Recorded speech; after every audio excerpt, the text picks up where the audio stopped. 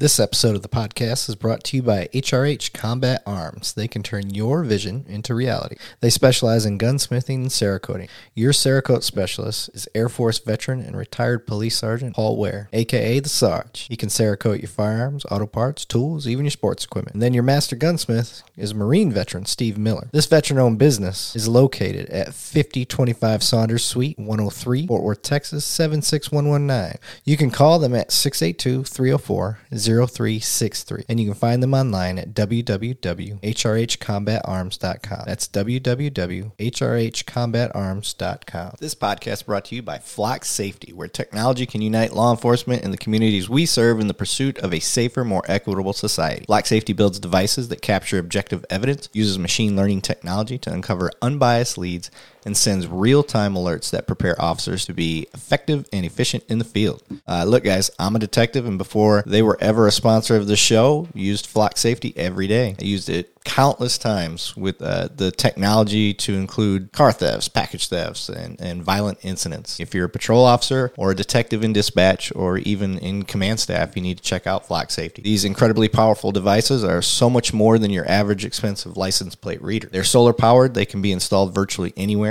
In side-by-side tests, they are 30% more accurate than the old legacy license plate readers. They can capture multiple lanes of traffic, vehicles traveling 100 miles an hour. And the best part, they were built within the principled framework that never sells their data to third parties. And the exact same technology that I use every day is available for neighborhoods, businesses, law enforcement, and citizens of all sizes. Think about that. Members of the community use same tech so we can all work together in public and private partnership. If you want to learn more about Flock Safety, go to flocksafety.com/2cops. That's FLOCKSAFETY.com/2 and the word cops, COPS. Flocksafety.com/2cops.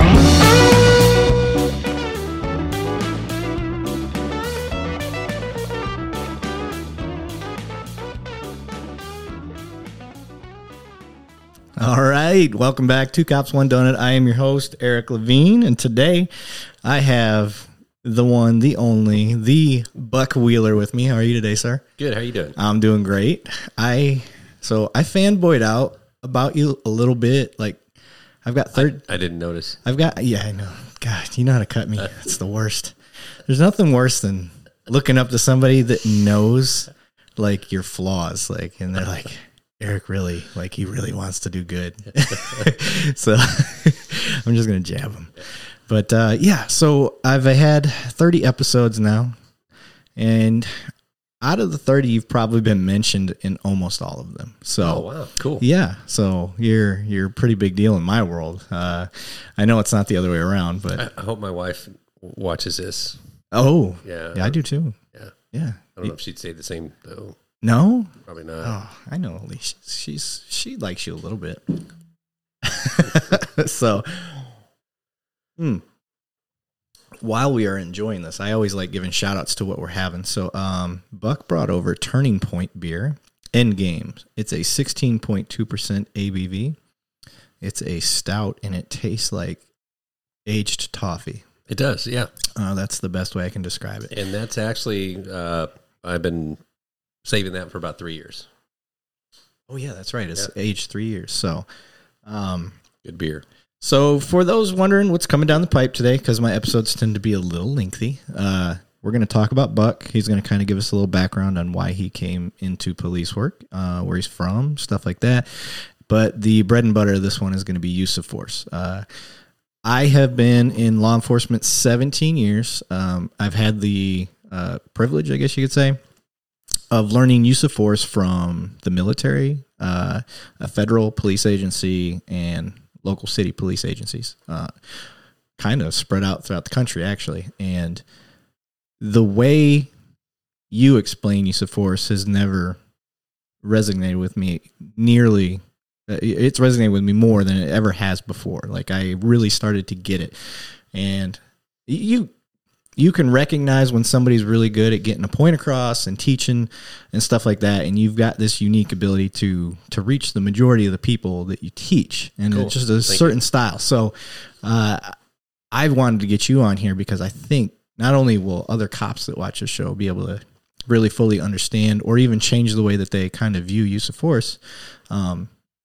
Citizens, the bridge that I'm trying to gap anyway, because you also teach us citizens use of force thing. So it goes both ways. We got to teach our officers and we got to teach citizens. So before we get into all that though, let's get into you, Buck. What exactly? Were you born in Texas first? I was, yeah. You were a native here. Yeah, okay, but you traveled. I did, yeah. Okay, that's what I thought. So, first, what got you into law enforcement? I'll try to give you the short version. I never really thought about law enforcement. Didn't grow up wanting to be a cop. Not a particular fan of police. And it was, I think, in '98. I considered it probably the closest thing I had to a religious experience. I was in the sign business at the time.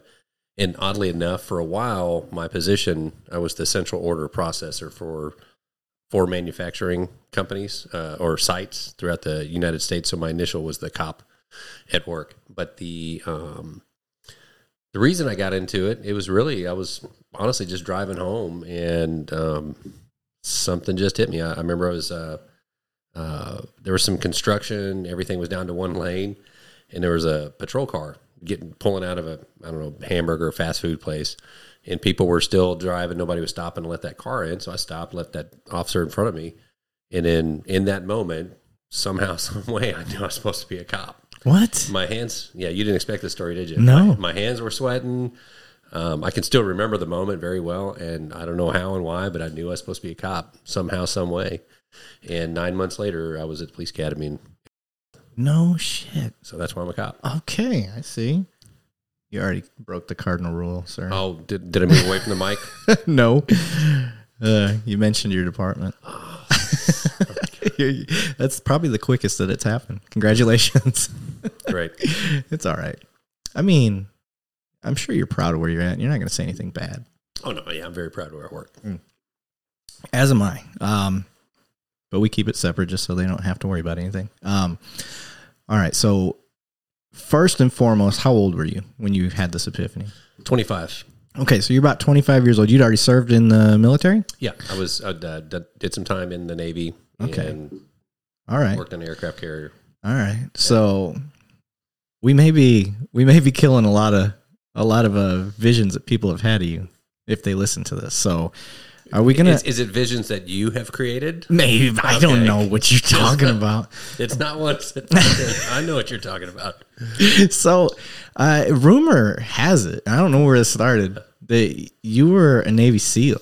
It's just a rumor. It's just a rumor. I wish I could lay claim to that, but I can't. Oh man! See, no. If anybody ever wanted to watch this show and they find out that the truth came out on here, they're going to be disappointed, I guess. Yeah. Either going to be but you may get me a lot more viewers just for that one episode. Okay, good. So we'll go with that. That'll be a plus. And be like, hey, you want the exclusive on Buck and know where he's been, what he's done? Yeah. This is so the Navy. What drew you to the Navy? Kind of another interesting story. It was never really thought about getting in the Navy. I was on my own. I've been on my own since I was real young, and I just knew I needed to get out of town and go do something different. And the thought of just completely relocating and going somewhere else sounded great. And that's why I got in. And I was putting in for Air Force, believe it or not. Yeah. And I scored pretty good in the ASVAB, and I did everything. And then there was, I had a whole bunch of traffic violations. They said, we can put you in the delayed entry. We got to give these a few months. And I told them, I don't want to wait a few months. So they said, well, you have no choice. You got to wait a little while. And so I went to a Navy recruiter, walked in there and said, I've done everything. I've tested, did all the physical stuff. I'm ready to go. And while we're sitting there talking, he looks on a computer, he pulls up a bunch of info, and he says, oh, this guy dropped. His plane leaves in 6 days. You want to go? I go, yep, I'll take it. So 6 days later, I was at boot camp. Oh, man. Holy cow. There's no... All right, so you mentioned this, and you said that you were on your own for a while. Now, there is a stigma with police officers that we only attract certain types of personalities and different types of backgrounds. So a lot of it is, the kid that was bullied, the Boy Scout, what's some other ones, the alphas, stuff like that. Sure. The psychos, whatever you want to call it, because you do kind of have to have a stronger personality to do the work in the street anyway. With you, you were you were inspired by traffic letting a cop car in some way. I don't even think that's what inspired me. It was just, I remember that was the moment I just knew. Okay. I don't know how I knew I'm supposed to be a cop. Okay. Yeah. Well, I mean, it's kind of like when people knew they had, Christians knew they had Jesus in their heart, or something to that effect. Which is why I say that's probably the closest thing I had to a religious experience. I couldn't explain it. I just knew, and everything just fell right into place. I gotcha. Okay. Yeah. So, but your background, you explain how you were raised on your own, because I think it's unique, and it shows that all types can be very successful in this line of work. Yeah. So, how far back? I guess tough question to answer. I guess what's relevant maybe. So I'll just kind of do the fast forward kind of version. So my dad died from suicide when I was really, really young. My mom in the 70s it was a big pot bust. That was my first experience with police. They kicked in our doors, arrested her. And then we moved around a lot after that. Different kind of boyfriend, stepdad type here and there. Ever since I was a kid, my mom's had some kind of addiction to something. Good mom in the sense that she loved me, but she had her own issues that she was dealing with.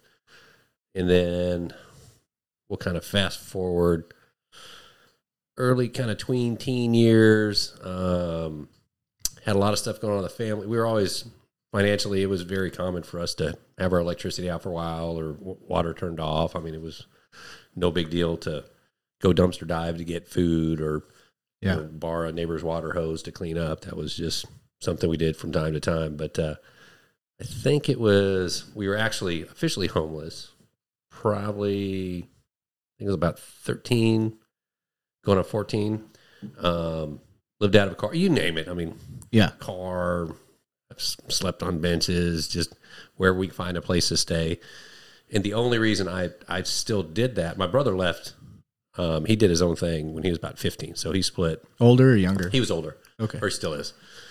But yeah. I hope so. Yeah, he's not dead. So I stayed around more to kind of keep an eye on my mom and help her out. I felt obligated. So I could have been on my own. I've been working since I was 11.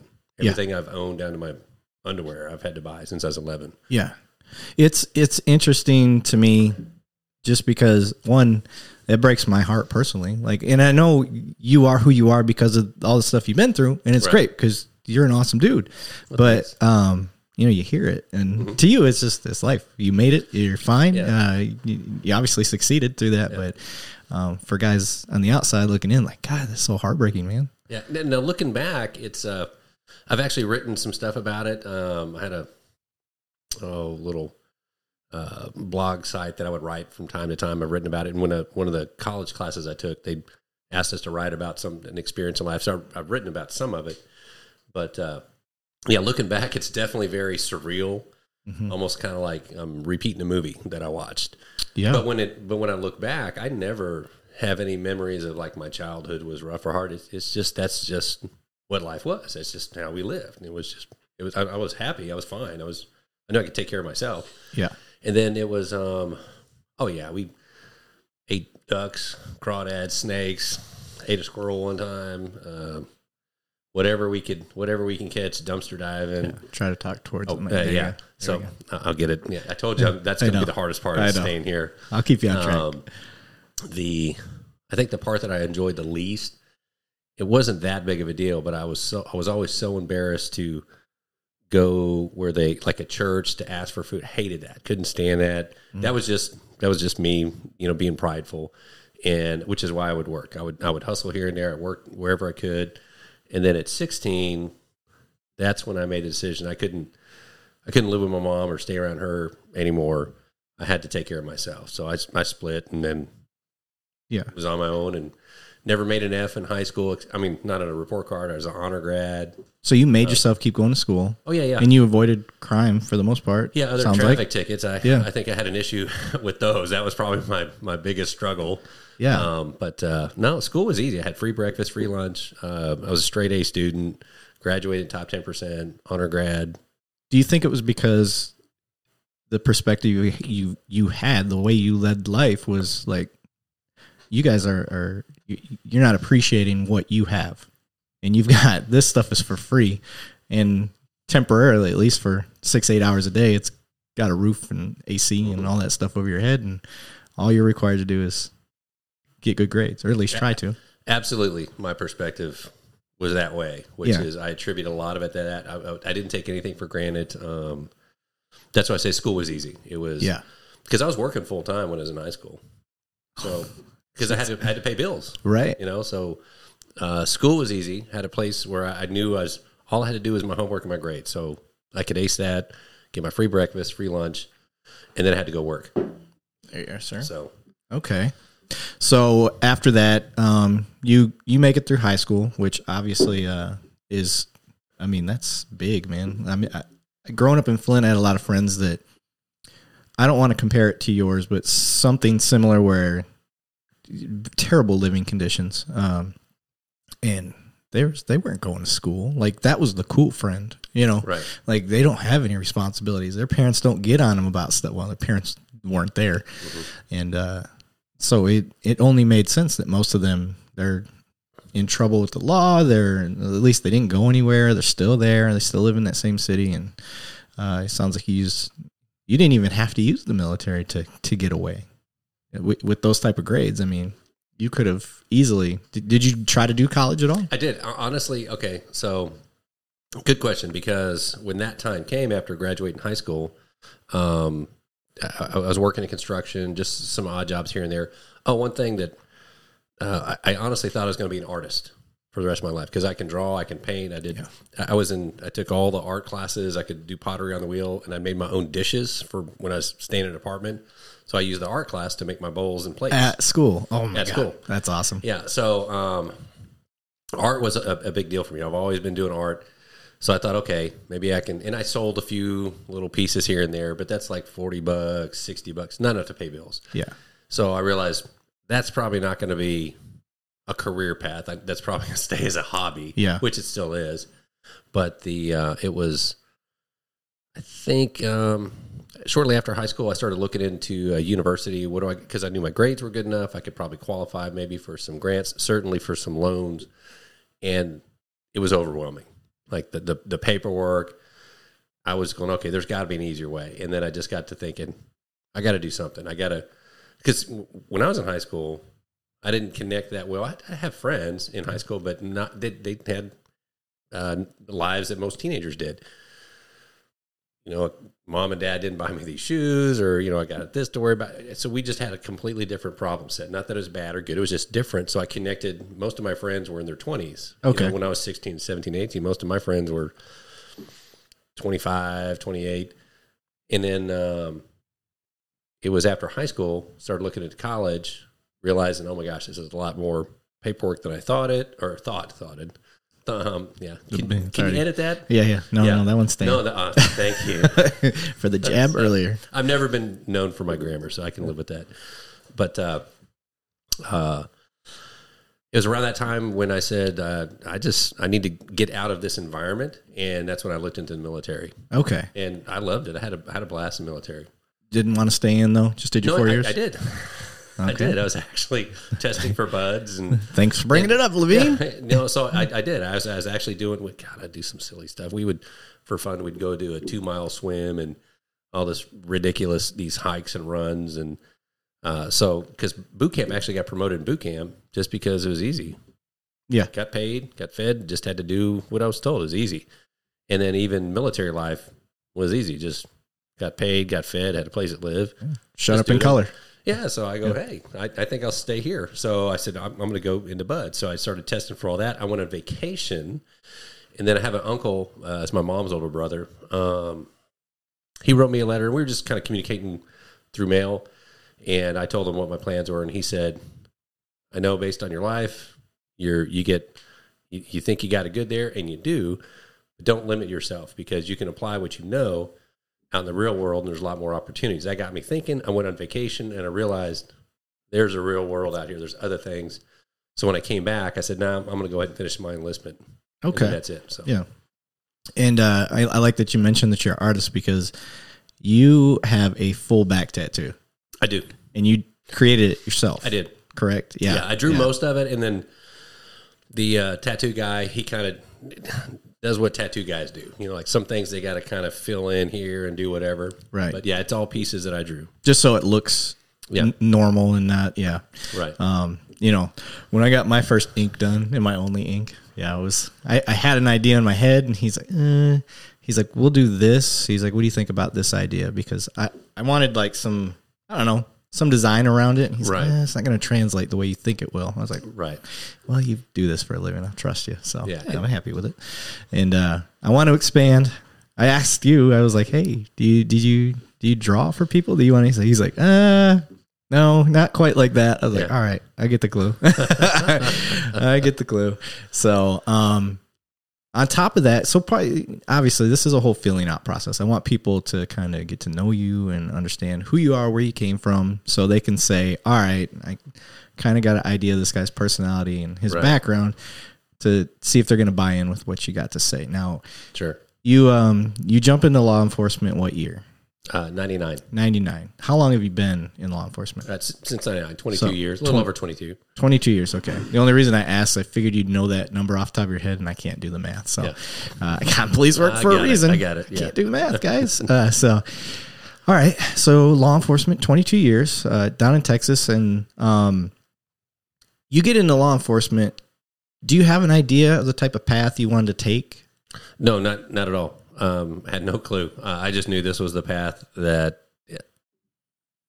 I was supposed to be doing. I actually had some people prior to that. There were just some friends and people I worked with, and I don't know why they said what they said, but they said, "Hey, you ever thought about being a cop? Man, you'd make a good cop." And I go, "No, that's not for me. No, it's not for me." Some of it, looking back, it might have, because this is back when Brazilian Jiu-Jitsu was coming out, and so I got into that, and actually, there were a few occasions where one time somebody stole something from a mall. I helped get the guy and twist him up, got the property back, and all right, so I don't know, who knows? Yeah, you got into it when it was like it just hit the States. I got into it back when you can actually do an armbar and there was no counter. There was no.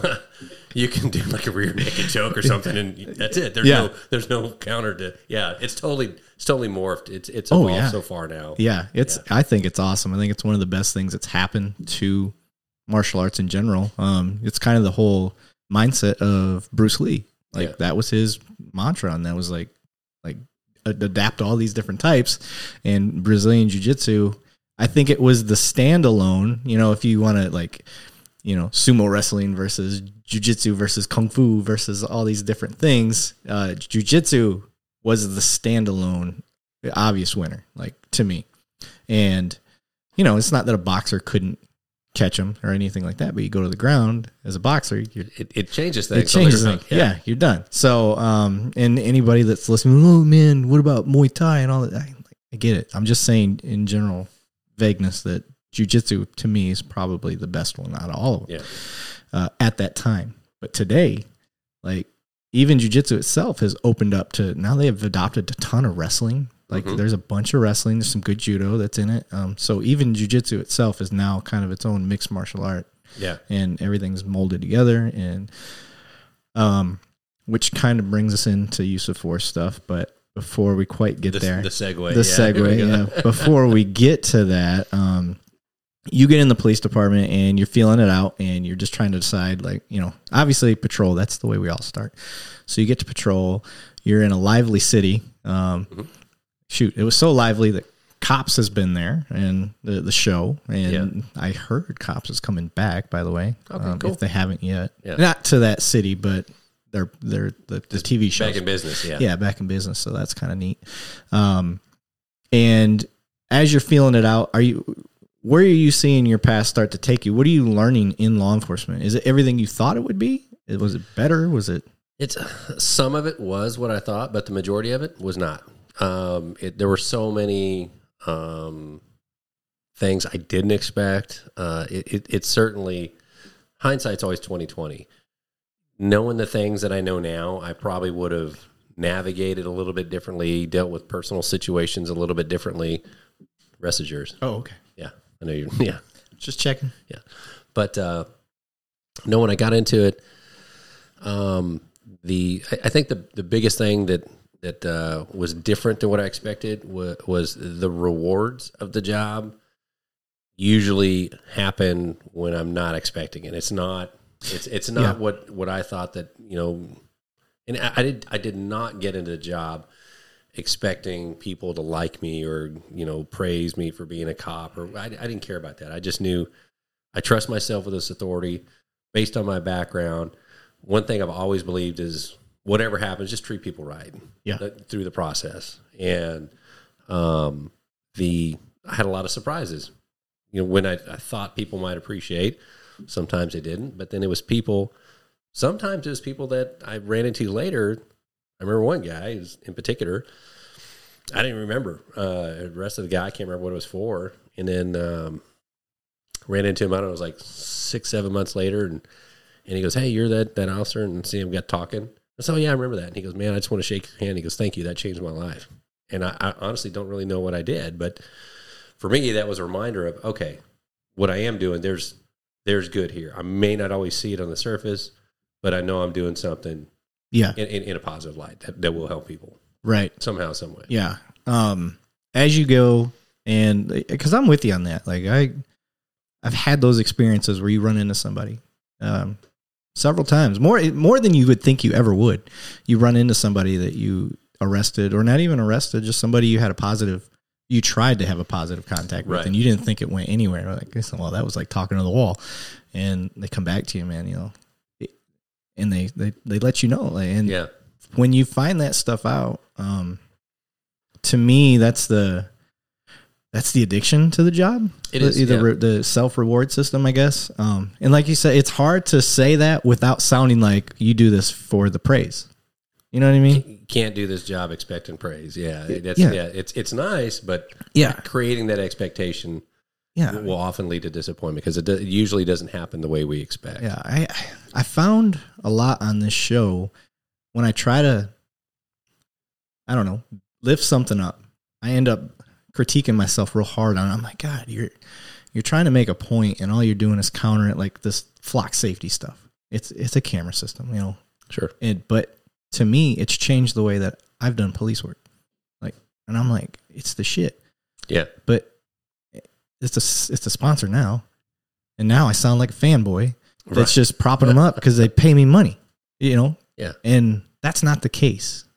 And just like you get these deposits from the citizens that you make these contacts with, and you say you didn't sign up to be a cop for the praise, but that's one of your favorite parts, and it's not necessarily because of the praise, but you realized you did some good in the world. So I don't know. I find that happens a lot on here. It does. It's hard to say it without sounding like a hypocrite. So I get what you're saying. It's one of those things also that I hope changes somebody to come to do the job. I got lucky. My dad was in law enforcement, which you know him. I didn't like cops growing up, especially up in Flint. I had bad run-ins with them, and sure. And I think Flint's trying to do the best they can with what they got now. But we're talking back in the early '90s and stuff like that. And a long time ago, huh? Well, for me, I know you're super old, so I was a kid. You were a full-grown adult back then, so that's cool. You'll be dead soon. And and dark humor with cops, guys. And I did not, I remember calling my dad. I had that crutch where I could be like, I don't, these guys are assholes. This is what happened. Stabbed my basketball. They popped it, and slammed my hoop down and all this stuff. And that could have ruined cops for me forever. That one bad experience. And then my dad tells me, he said a lot of stuff, but you can either be a part of the problem or part of the solution. And that did not sit with me at the time. But by the time I became a high schooler, like in the back of my mind, I knew I was always going to go down that path. Right. But a part of me fought that and was like, fuck police, they're assholes, like da da da da. So, and that's what my friends were saying too, Yeah. So I guess what I'm trying to get to is those little moments that aren't a big deal to us, and that may not have been a big deal to the guys that stabbed my basketball. It may not have been a big deal to them.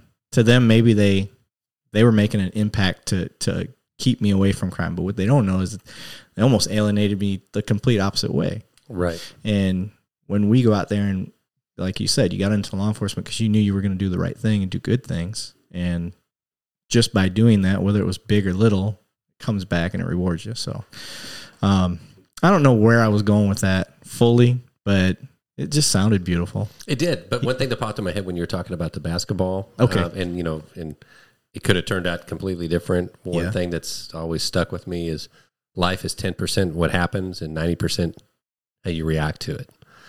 So, because it's not the event that causes trauma for us. It's how we interpret those events. So, right. It still comes back to perception. So, when something negative or could be negative happens to you, I love where this is going. This is where you go, what am I going to do with this? Yeah, and you have a choice. You have a choice. You can make something constructive out of it, and in practicing that behavioral pattern, the more you do it, the easier it gets. Kind of back to my background, that's the behavioral pattern that my mom taught me when I was really young with all the hardships. So that's why when I look at my childhood, it wasn't a bad childhood. It wasn't. I had a blast. I thought it was a good childhood because that's how I chose to see things. Yeah. So your mom got you down that path? Yeah. That emotional intelligence stuff? Oh yeah. She was the best at it. Really? Anybody she talked to, she made them feel like they were special. She would even say that you're so special to everybody she talked to. Yeah. She connected with everybody. So I kind of picked that up on her, and it just kind of translated into my adult life. Yeah. So even with law enforcement, it's what we make of whatever happens to us. Yes. For those, like, this is what I called getting Buck Wheelered.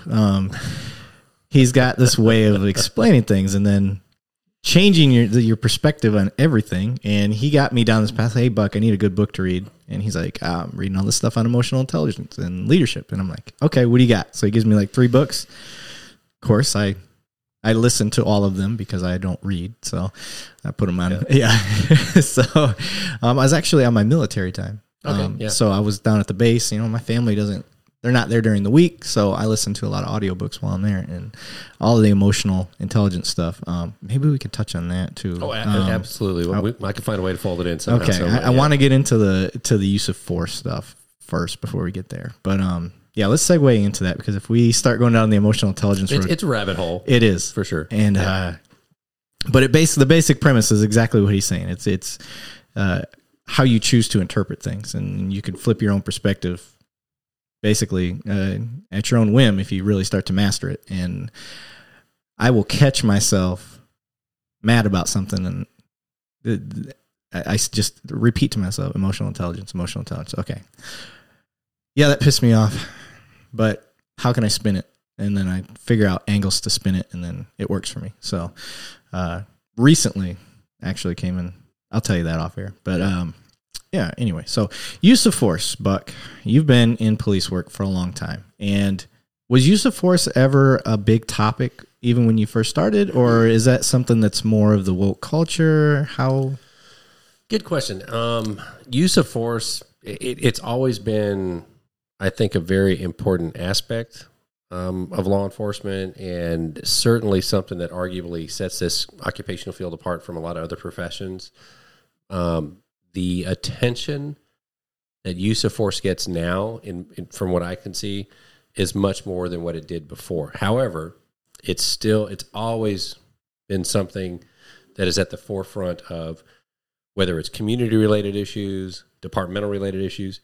Use of force, even though it's a very small percentage of what law enforcement is about and does, it's probably at the top of the food chain that causes the most problems, injuries, death, lawsuits, damaged relations, damaged trust between the community and department. So it's always been an important topic. I think it's gotten more attention as I've navigated through my career. I've seen it become a much more important topic. Okay, so you say it's a small percentage of how law enforcement. There's people that are going to argue with you that that's not true. They think that use of force is a daily occurrence in some form or fashion. What have you seen statistically, at least in a local aspect? I'm not going to say nationally, but just in your bubble, in your fishbowl. Sure. I think defining things helps. First of all, defining what a use of force is. For the most part, it's most departments in major cities, they define use of force very similar anytime we have to gain control with somebody or of somebody with some kind of weapon system, less lethal, whatever the case may be, or where we're using some kind of open hand tactics or weaponless strategies that are likely to cause an injury. So most departments, something that falls in that category, tracks it as use of force. And the reason I say that is because if we really look at the definition of use of force or what force is, it's compelling someone to do something. So it could be argued that a use of force is even an officer's verbal commands or maybe their presence that might compel somebody to do something. So that's why I say defining use of force, most major departments, it's something where there's a weapon system involved, maybe the threat to use the weapon system or using it, and then some kind of weaponless strategy that's likely to cause an injury.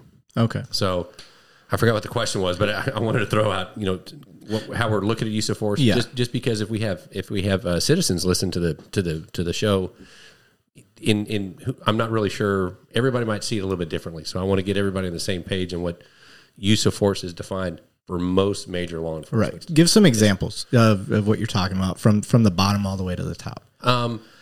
From the bottom, the one that's pointing a firearm at a subject, intentionally pointing a firearm, is often considered use of force in most major cities. It certainly the firearm is involved, but it's very low risk because most people will comply.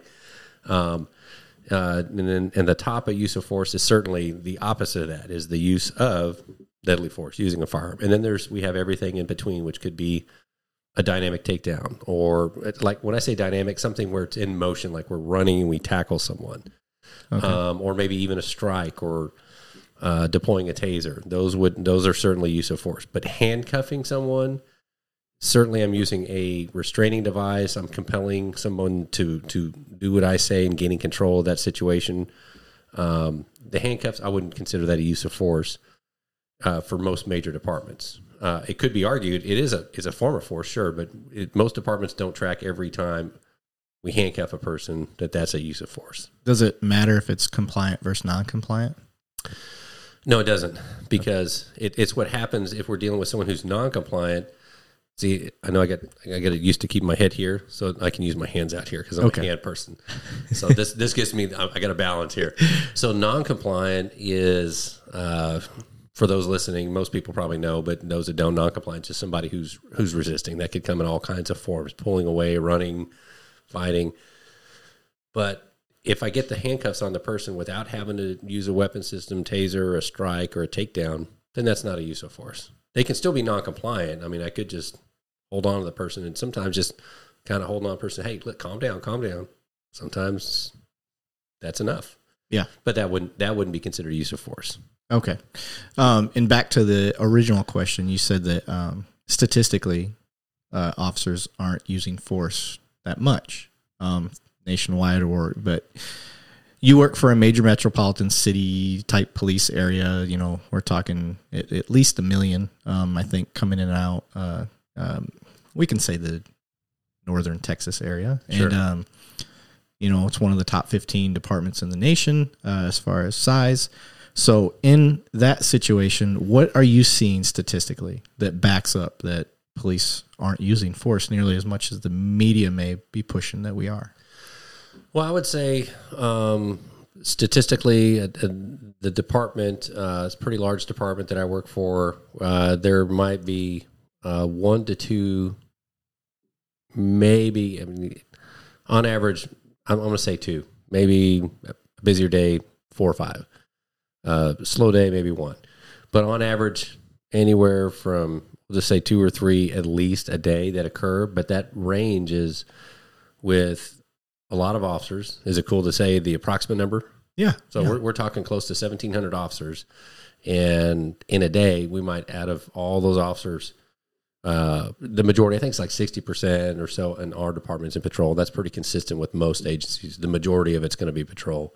Okay. But just a few a day, and those range from pointing a firearm to, maybe using a taser. Okay. It's not as much as what most people would probably think. And most officers probably have to use force. And this is just kind of speculation, which I hate doing, but because I don't have the actual numbers in front of me, but average officer, maybe just a few times a year where they have to use force. Okay. So people listening, especially those, even those in law enforcement, outside of law enforcement though, qualification wise, like explain your role in use of force throughout your career as far as being an expert. So when I got into training and instructing, it was just really something that somebody in the department said, hey, you might want to go take this class. And when I was down there, I met some of the other instructors, and they go, hey, we think you'd make a good instructor. You want to try this? I go, sure, sounds good. And I got into helping train physical fitness and control tactics for recruits and then for officers. And one thing that I found, and I really dove into the physical fitness aspect and the kind of the holistic approach on that, because in law enforcement at the time, there was kind of a gap there in terms of, the physical fitness part, how we stay in shape, how we take care of ourselves, the emotional aspect, even nutrition. So I kind of really dove into that rabbit hole, and partly because it was interesting. I was passionate about it. Something I've always been interested in, had a background in that. And then I learned that, and believe, control tactics, the foundation is physical fitness. We have to physically be able to do these tactics. So yes, as we age, we don't have the flexibility or mobility that we did. So we might have to utilize either different tactics or learn how to talk better. So, but the point is, physical fitness is a foundation for control tactics, and the two are connected. So I really got into the physical fitness side and the control tactics side about the same time, and actually teaching the skills. And then that evolved into sort of the kind of an administrative role, which is weighing in on policy, actually looking at specific incidents. Are these incidents in line with what's being trained? And then that involved to a full-time position that I served at different ranks as the person overseeing use of force stuff. Okay. And part of your duties doing the use of force stuff was keeping track of all the stats, anything involving use of force. So you broke it down in a pretty interesting way to the point where I had you set up the use of force stuff to come to my computer so I could see all sides of town. I knew what use of forces were being done, the reports, I could read them, and I could figure out, and this is for other agencies looking to make their use of force stuff better. Me as an instructor at the time at the academy, basically what I would do was see all these use of forces throughout the city, and I'm looking and reading at what technique they used, if they used a technique we teach, if they don't. If it's something we didn't teach, then I could say like, well, did it work? Like, what made you do that? I could ask questions, and it wasn't to grill the officer. It was to improve us. It was, and that was the point. And that's what Buck told me. He's like, we're trying to make this better. So your job as an instructor is to find holes in training and fill these holes. And so, that's what she said. And, caught myself. So, and that's what I did. And it made me, in my own opinion anyway, it made me a better instructor and helped me figure out how to address the stuff we were already teaching. So it was like this continuous need to get better and make things improve without just trying to make shit up. That's the only way I can put it. Cause that drives me insane. Well, why don't we do this? And I'm like, right. I'm with you. Based on what? Like, you just want to try something to try it. I want to try something because this guy used it in the field and it was effective. Like, why was his technique effective? Why aren't we training that, The biggest one, the one that Jamie Johnson, the legend, pointed out to me, he's like, "Are you taught to tackle?" And I'm like, "No." And he's like, "But you use it, right? Is that departmentally approved or trained?" I'm like, "No." He's like, "But is it reasonable?" I was like, "Well, yeah." He's like, "And it works?" "Yeah." "Well, why don't we teach it?" "Should." If we're going to teach people to take people down, or we let people take them down. So, it's, one of those things that just opened my eyes up. And the way that you did that job and the way you invented that job, with mad respect for that, you significantly improved how we look at use of force and the way that we train use of force at where we work. So that's what I want other people to get, is if they can do anything. I'm not saying they have to mirror exactly what you did, but listen to what he says and take what tools you need for yourself from what Buck does. So as you develop that, what all did that position, what did you keep track of? Gosh, a lot of stuff. But that particular position, there was three main kind of lenses that I had to maintain. One is training, one is policy, and then the other is the policy. So use of force policy. Okay, you said training, policy. Oh, I'm sorry. We got to correct that. So my mistake. We're not correcting anything. So training, policy, and then the community side, because there is a community component with use of force, because when it's all about perspective in terms of our elevation. So as we go up in elevation, we have a broader view. The position that I was in, it was a very high elevation. So it was something that gave me a view of, okay, I can see this piece, and this piece. And then I can see, okay, those are connected pretty well. There's a gap there. So the training, policy, and community side, trying to merge those together and keep those gears turning and as connected as possible helps with use of force incidents, not just in terms of what techniques work, how make sure that training is supported by policy and vice versa, but also what can we get to the community to help them, because this community police, we want the same thing. To me, law enforcement's real simple. It's about keeping the peace and ensuring public safety. Everybody wants that. So use of force is at the top of the list. I don't care who you are, whether you're a police officer or a civilian, citizen, doesn't matter. Use of force is at the top of the list of causing bad things to happen. And if we can get those unnecessary use of force numbers down, good things go up. So we all want to avoid the injuries, death, lawsuits. Those affect citizens as well, because if a city's having to pay out, that can affect the citizen as well. And then damaged trust. Of course, media plays into that, and I'm not going to go down that rabbit hole. It's just media is media. For things to be interesting, there has to be a degree of conflict. I think I'm technically the media now. You kind of are. Isn't that weird? Yeah, it is weird. I'm my own worst enemy. Yeah. So those three pieces at the position that I was in, that was the elevation, which was how do we make sure these things are working together well, and then information is getting out to the community side. So what was tracked, and for those that are listening that are in law enforcement, if they're in a position on their department as an instructor or use of force person, and they're not tracking data, remember this: you can't manage what you don't measure. So you got to measure this stuff, which is what works, what's causing injuries. We need to track injuries.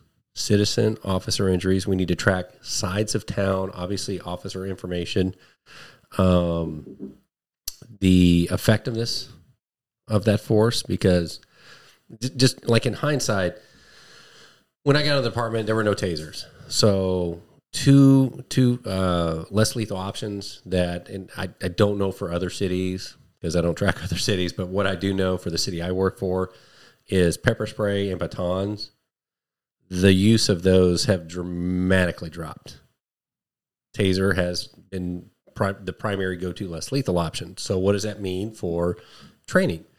It might mean, well, in spending all this time on tool systems that we don't use that much, let's look at the data, because you want training to be data-driven. You want policy to be based on case law. That guides policy, and a policy guides training. But we also want to look at the data, which is where should we focus our resources? So let's look at the data. If this is what we're using most of the time, let's spend most of our training on that. So that was, and that's some of the things that were tracked. Oh my gosh! I mean, it's when you ask me that, I'm literally imagining the spreadsheet, which takes up 2 computer screens of data. I've seen it, and I mean we track everything, and it helps in for administration or command staff if they want to track good beer. Yeah, it's so good. If they want to track what's going on in their department, we have that information. It's also we work with professional standards unit, or that data can help them at the end of the year to release their report to their annual report on what use of force occurred the year prior. But I want to say this. So you talked about training and kind of a pet peeve of why don't we do this, or we just can't make up training. So what guides training? So this is important to keep in mind. And I think for everybody with use of force, this is just law enforcement in general. This is the order of operations for our job. Everything, the foundation for our job, everything starts with case law. Supreme Court case, Texas is in the 5th Circuit, so we got to watch that. Anything happening out of Texas, legislative updates. So that's the foundation. Policy has to be based on that. And it's going to change because law enforcement is the executive branch, and legislation, that's who makes the rules and laws. Judicial system, they interpret them to see if they're constitutional within those boundaries. What drives legislation is public policy. People. So when people and public policy change, guess what? Our policies are going to change too. Right. So in a nutshell, we're in public administration. This is government work. We work for the people, whether we like that pill or not. That's the one we got to swallow. Yeah. So policy is going to change based on case law. So it's important that a department to remain, that's what we're going for, constitutional policing. We want it to be lawful and within those boundaries. If we are not keeping up with case law, we're opening up a door to a lot of liability issues and some pretty big mistakes that could ultimately cause some really bad things to happen. So case law drives policy. Policy is what guides training. That's why there's some techniques we're probably just not going to do because they don't really fit in that kind of funnel system. And then operations, our day-to-day stuff, has to be based on training. We just can't watch a YouTube video and go, hey, that looks like a cool way to handcuff somebody. Let me try that. Yeah. It has to be based on training. So that's the order of operations. So there's a lot of thought that goes into why we train the way we train. And we're not even talking about the human performance dynamics. That's a whole nother, once you become an instructor, there is an art and science to how we train someone so those motor programs and those responses are correct and ideal. So we just can't make up a scenario because it sounds cool. It has to have a logical progression, and it has to have a result that is ideal with policy. So being an instructor, you got to know how the mind works, how the body works, and how to program those two for an ideal outcome. A lot goes into that. Mm-hmm. It's just not, I know you know this, it's just not, hey guys, today, let's do this. This sounds like fun. Right. No, there has to be a logical progression. That being said, those instructors also have to be on top of policy. In my training, if policies change, then I got to make sure my training mirrors what policy says. I just can't say, hey guys, punching somebody right in the nose. It's worked for me a long time ago. No, policy says you should avoid this, but I'm going to teach y'all how to do it. We have to make sure our training is within the boundaries of policy. Right. So those that are listening that are in those roles, remember that you can't manage what you don't measure, and it all starts with case law. That guides policy, that guides training, that guides operations. But if those that are on departments in those roles, track that data. Track the use of force stuff. Not only can you shape training and make sure that you're allocating and creating ideal training based on the data, you also have stuff that can be shared with the public. The city that I work for, one thing that I'm really proud of is between 2019 and 2020, despite a nationwide decrease in officer activity, I think our department, it was close to about a 60% decrease in arrest rate. And that's pretty consistent nationwide, what we saw in 2020. our department had about a 24% decrease in use of force incidents. And on the discipline side, this is kind of another lens to look at, our use of force disciplinary issues. They weren't even in the top 10. In other words, we only had there was 3. It didn't make the top 10. It stopped at 3. So there could have been 2 or 1. I don't know. It just was under 3 for an entire year. So that it decreased. Here's what I'm getting at. Even though officer activity went down, in our city, we're still doing our job. We're doing what's supposed to. However, we're doing our job, still making arrests, but our use of force per arrest ratio went down. In our department, we have a use of force review board. So with additional oversight, a use of force review board, we also have a civilian monitor group that doesn't report to the police department. They report actually to the city. Okay. With their oversight, a use of force review board, and a chain of command, we had less disciplinary issues. We used less use of force per arrest rate. So all I'm getting at is the training makes a difference. What that equates, for those that what does that mean to me in the field? It means this. We had 6 less deadly force encounters, 14 less officer injuries, and I don't remember the number exactly for the citizen injuries. I want to say it was in the 20s. So we had less injuries and less deaths. Okay. So, big picture, if we can still do our job and mitigate and reduce unnecessary use of force, it's better for everybody. So citizens, department, you name it. One of the things that I want to point out, and correct me if I'm wrong, but this is me trying to be outside looking in. You're going to have two beasts to feed on this. One is going to be the community. So I can't see a community not getting behind tracking stats. They want as much data as they can get. Sure. And justifiably so, especially when we're talking about use of force. So for a department that's not tracking those stats and they're wondering, should I start doing this? That is only going to improve the trust between you and the community, in my opinion. So obviously it's what's going on with what you're doing. And then the other beast is going to be the police side. And you know how cops are. Oh, you're just trying to find more ways to hem me up. But from what you're telling me, and we haven't had this discussion, but from what you just said, we're actually helping our guys without getting anybody. We're getting less people in trouble. So if anybody, even internally, that works with us and is like, it's bullshit that the department's tracking all this stuff, they're just trying to find ways to fire us. No, it's like, taking your cell phone away from your teenage daughter. Like, they're pissed off at you at the beginning. They hate you even, right. But it was for a bigger picture that is working. It's helping people out. Is that fair? Yes. It comes down to that elevation. And in certain positions and roles in a department, it allows us a higher elevation. And here's what I'll say. The trust thing that you said, that's a big deal, because as trust goes up between the agency and the community, use of force actually goes down. So one of the things that came out of John Jay College and the national initiative is they looked at and did surveys with communities, and they showed that there's a connection between trust and use of force.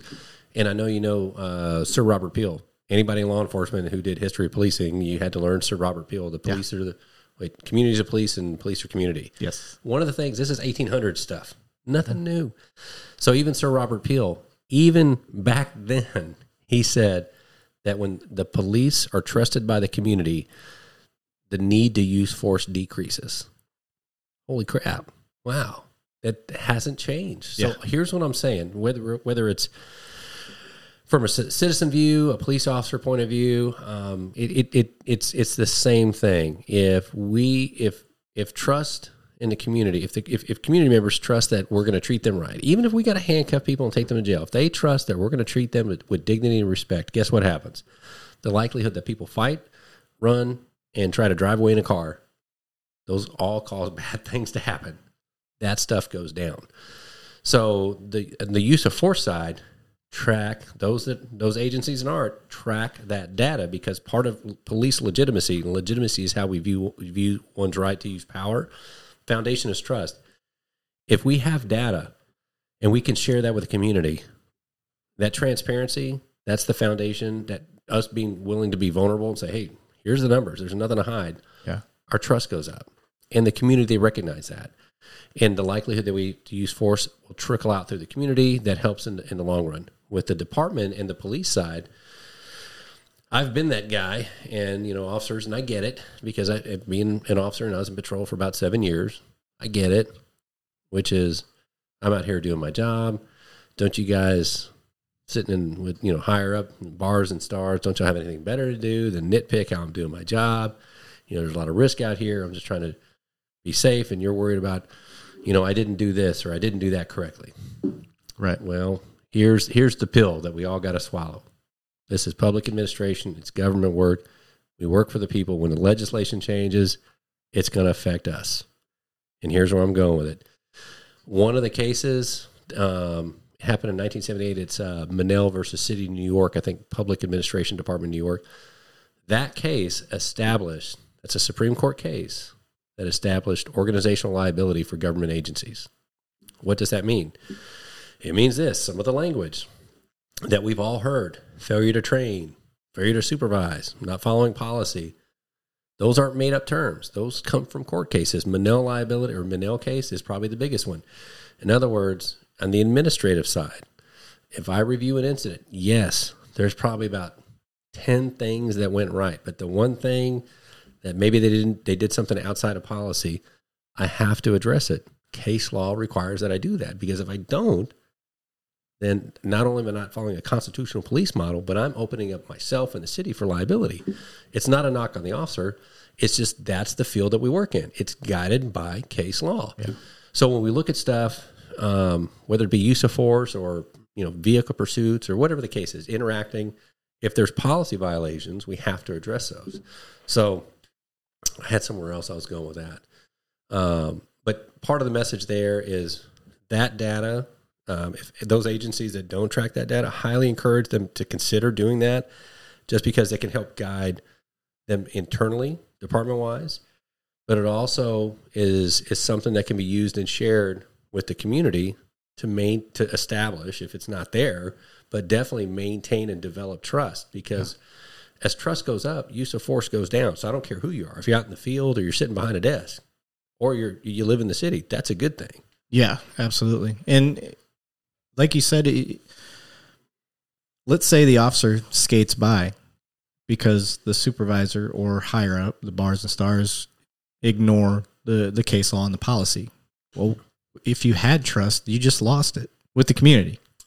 And yeah, you may have gained it with the police, with your people internally, but now you're creating us versus them scenario, and that's only going to make things worse. And that's what I try to explain to other officers that get a little heated when it comes to, no, it's just ways for them to fuck with me. And I'm just like, I get it. Cops hate change. I don't know what, I don't think it's just cops, but in police work, we hate change. And then can I add something to that? Yeah. So this kind of goes, now we're going down this kind of philosophical, emotional intelligence perspective rabbit hole, which I love. Why do we hate change? Fear. Because if I'm good at something and I have to do things differently, then I may not be good at it anymore. Right. Nobody likes that. And then that causes shame. If now I'm making mistakes with something new, now it's embarrassing. I'm not that guy that knows what I'm doing. So change, that's where some of that fear is. So I would encourage people, myself included, embrace change. That's how we get better. That's how we improve. It's not an easy thing to do sometimes, but that's what it was. With the data, the department that I work for, one of the things that we did, we developed it was a citizens awareness type class for use of force. And I honestly, when the suggestion came up, I can't take credit for it, somebody else's suggestion. When it came up, I thought, okay, we can do this. It's probably not going to really take off and not going to be that popular. It blew up. Yeah. People loved it. Yep.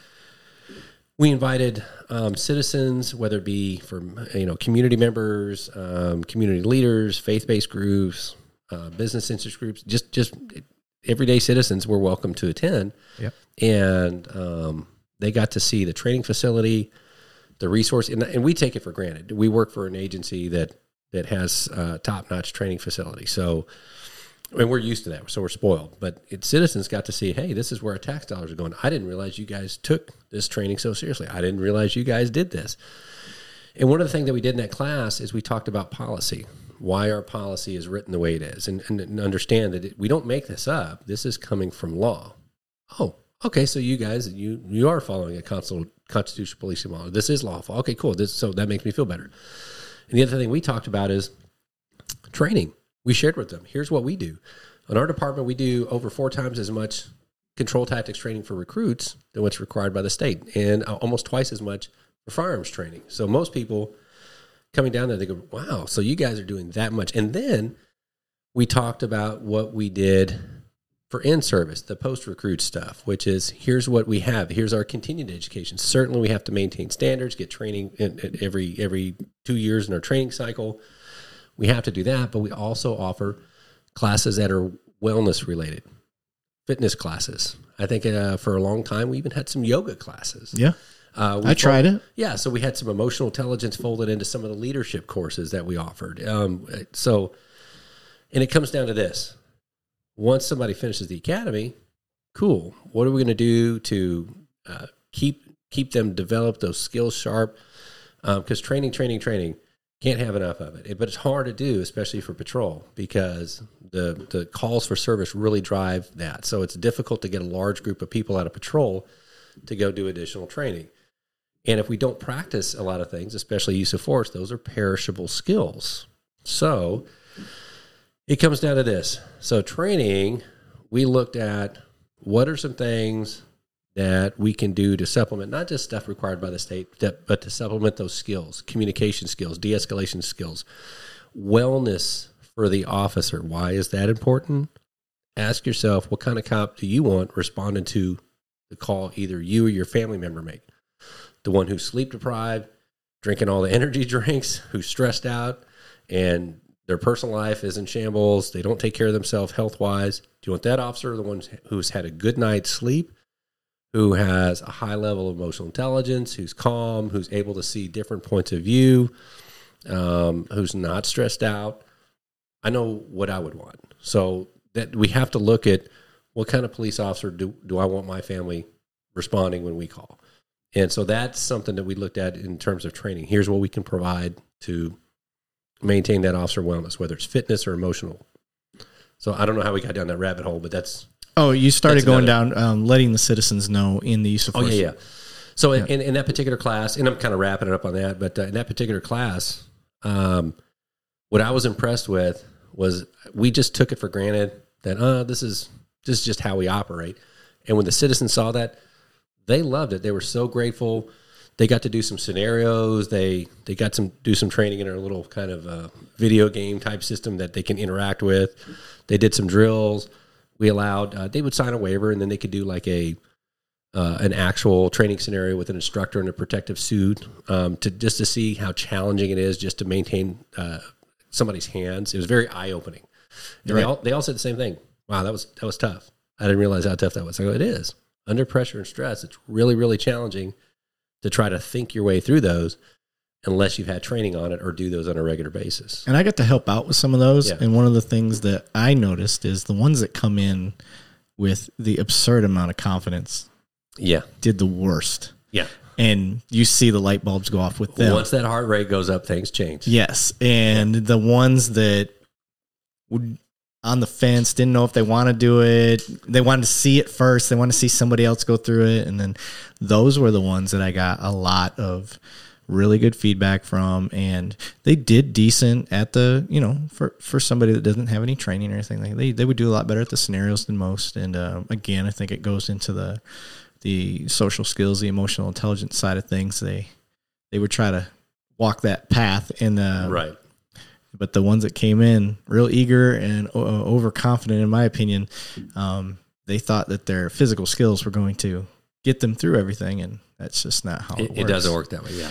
One of the things, and this sparked in my head while we were talking, and I don't know, I never thought of this before, but one thing that I'd like to add to that citizen use of force course is internal affairs role. Because I think one of the biggest distrusts of police forces is an internal affairs investigation. Why? Because it's their own people. That's the way they look at it. But if they are shown, they are dictated by policy and the Constitution and case law. Those are the two things we need the most trust in my opinion, is right. Because it's how it always. Well, I want you to give that investigation over to the state police or the FBI or whoever it is, some outside agency. Well, look, here's the guidelines. Here's why it's pretty rock solid. And I don't. What do you think about that? I think it's a great idea, and the reason I say that because I've been involved with community engagements for years, and the role that I'm currently in, they're pretty frequent, and that topic comes up a lot, which is when an officer does something, whether it be display criminal behavior, violate policy, why aren't they immediately arrested, or why do things occur this particular way? And again, I think we kind of take it for granted because we're on the inside and we see those processes and we're used to them. And you're right, that perspective of, well, if I call to complain, or if internal affairs, which is your own group of people looking at stuff, I don't really trust that because it's the police, and the police. Yep. However, when we explain, here's what guides internal affairs, being on the inside, I don't want to get called by internal affairs. Right. That's not where I want to be. So I think most officers are going to say the same thing. Mm-hmm. We don't look forward to that, or we don't go, that's my buddy there. They're going to take care of it. It doesn't work like that, because what guides that is not just Texas government code. We also there's case laws. There's back to the Monell liability case. It is the professional standards unit.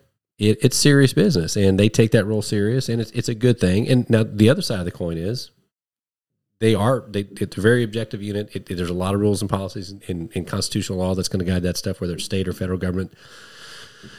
That being said, it's also the other side of the coin, which is when they do look at stuff, quite often they realize, hey, okay, this complaint, sometimes complaints come in, it's not what they said. And that's what I like about the body cameras. Being in a supervisory administrative role, I've cleared up more complaints with a body camera.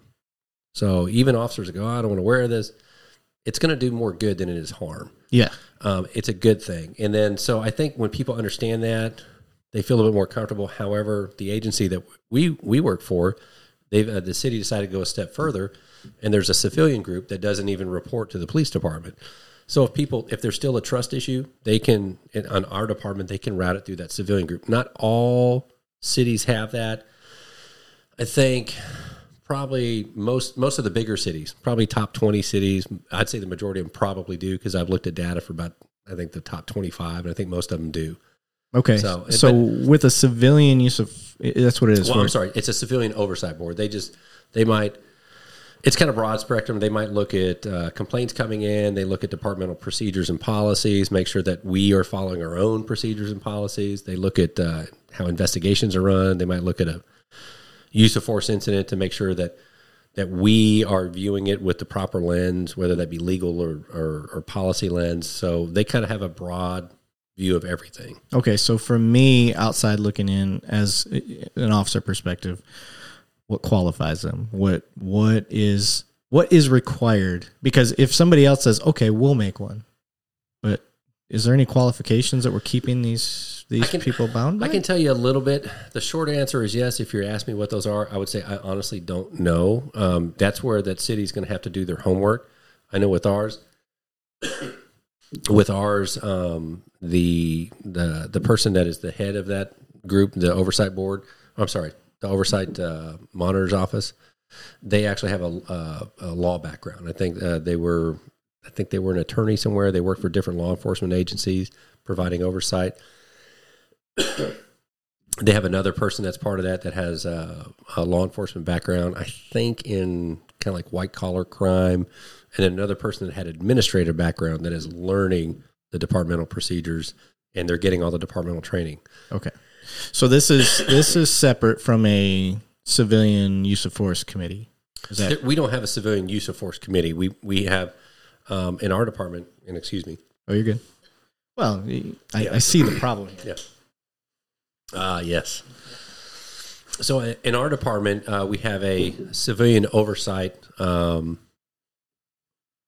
group, and I don't even know if committee is the right word, but it's an office that have several civilians that provide broad oversight from use of force to IED investigations. I gotcha. You going to be all right? I am. This will go away in a minute. Okay. This might help. I gotcha. Yeah. So we're going to take a short little break from this conversation to introduce you to 903 Brewers, the Great Brewery Bake Off.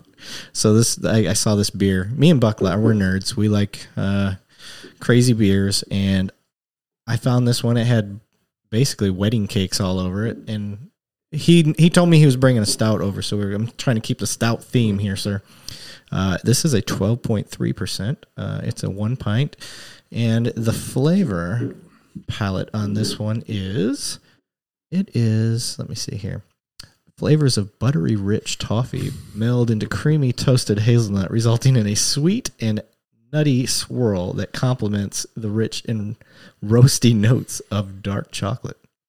That sounds amazing. Well said. I did not write that. That's on the can. So, cheers, sir. You poured your drink. I already poured and had a drink. I'm smart man. Is it good? It is good. It's honestly, it's not as sweet as I thought, which is good. I didn't want it. Well, yours is different. Yours aged 3 years. This is straight out the fridge. No, it's really good. Oh yeah, look at that color. Oh yeah, that smells good too. Oh yeah, I'm okay. I'm in. So those watching, let's see, 903. If you're watching this, hey, I'm looking for sponsors. Where are they out of? Are they Texas? I think 903 is Texas. Oh, okay. Well, 903, that's probably an area code. Anybody know? Let's see here. I think it is Texas. Sherman, Texas. Yeah, 903. Could be a sponsor. It could be. Yeah, I'm down.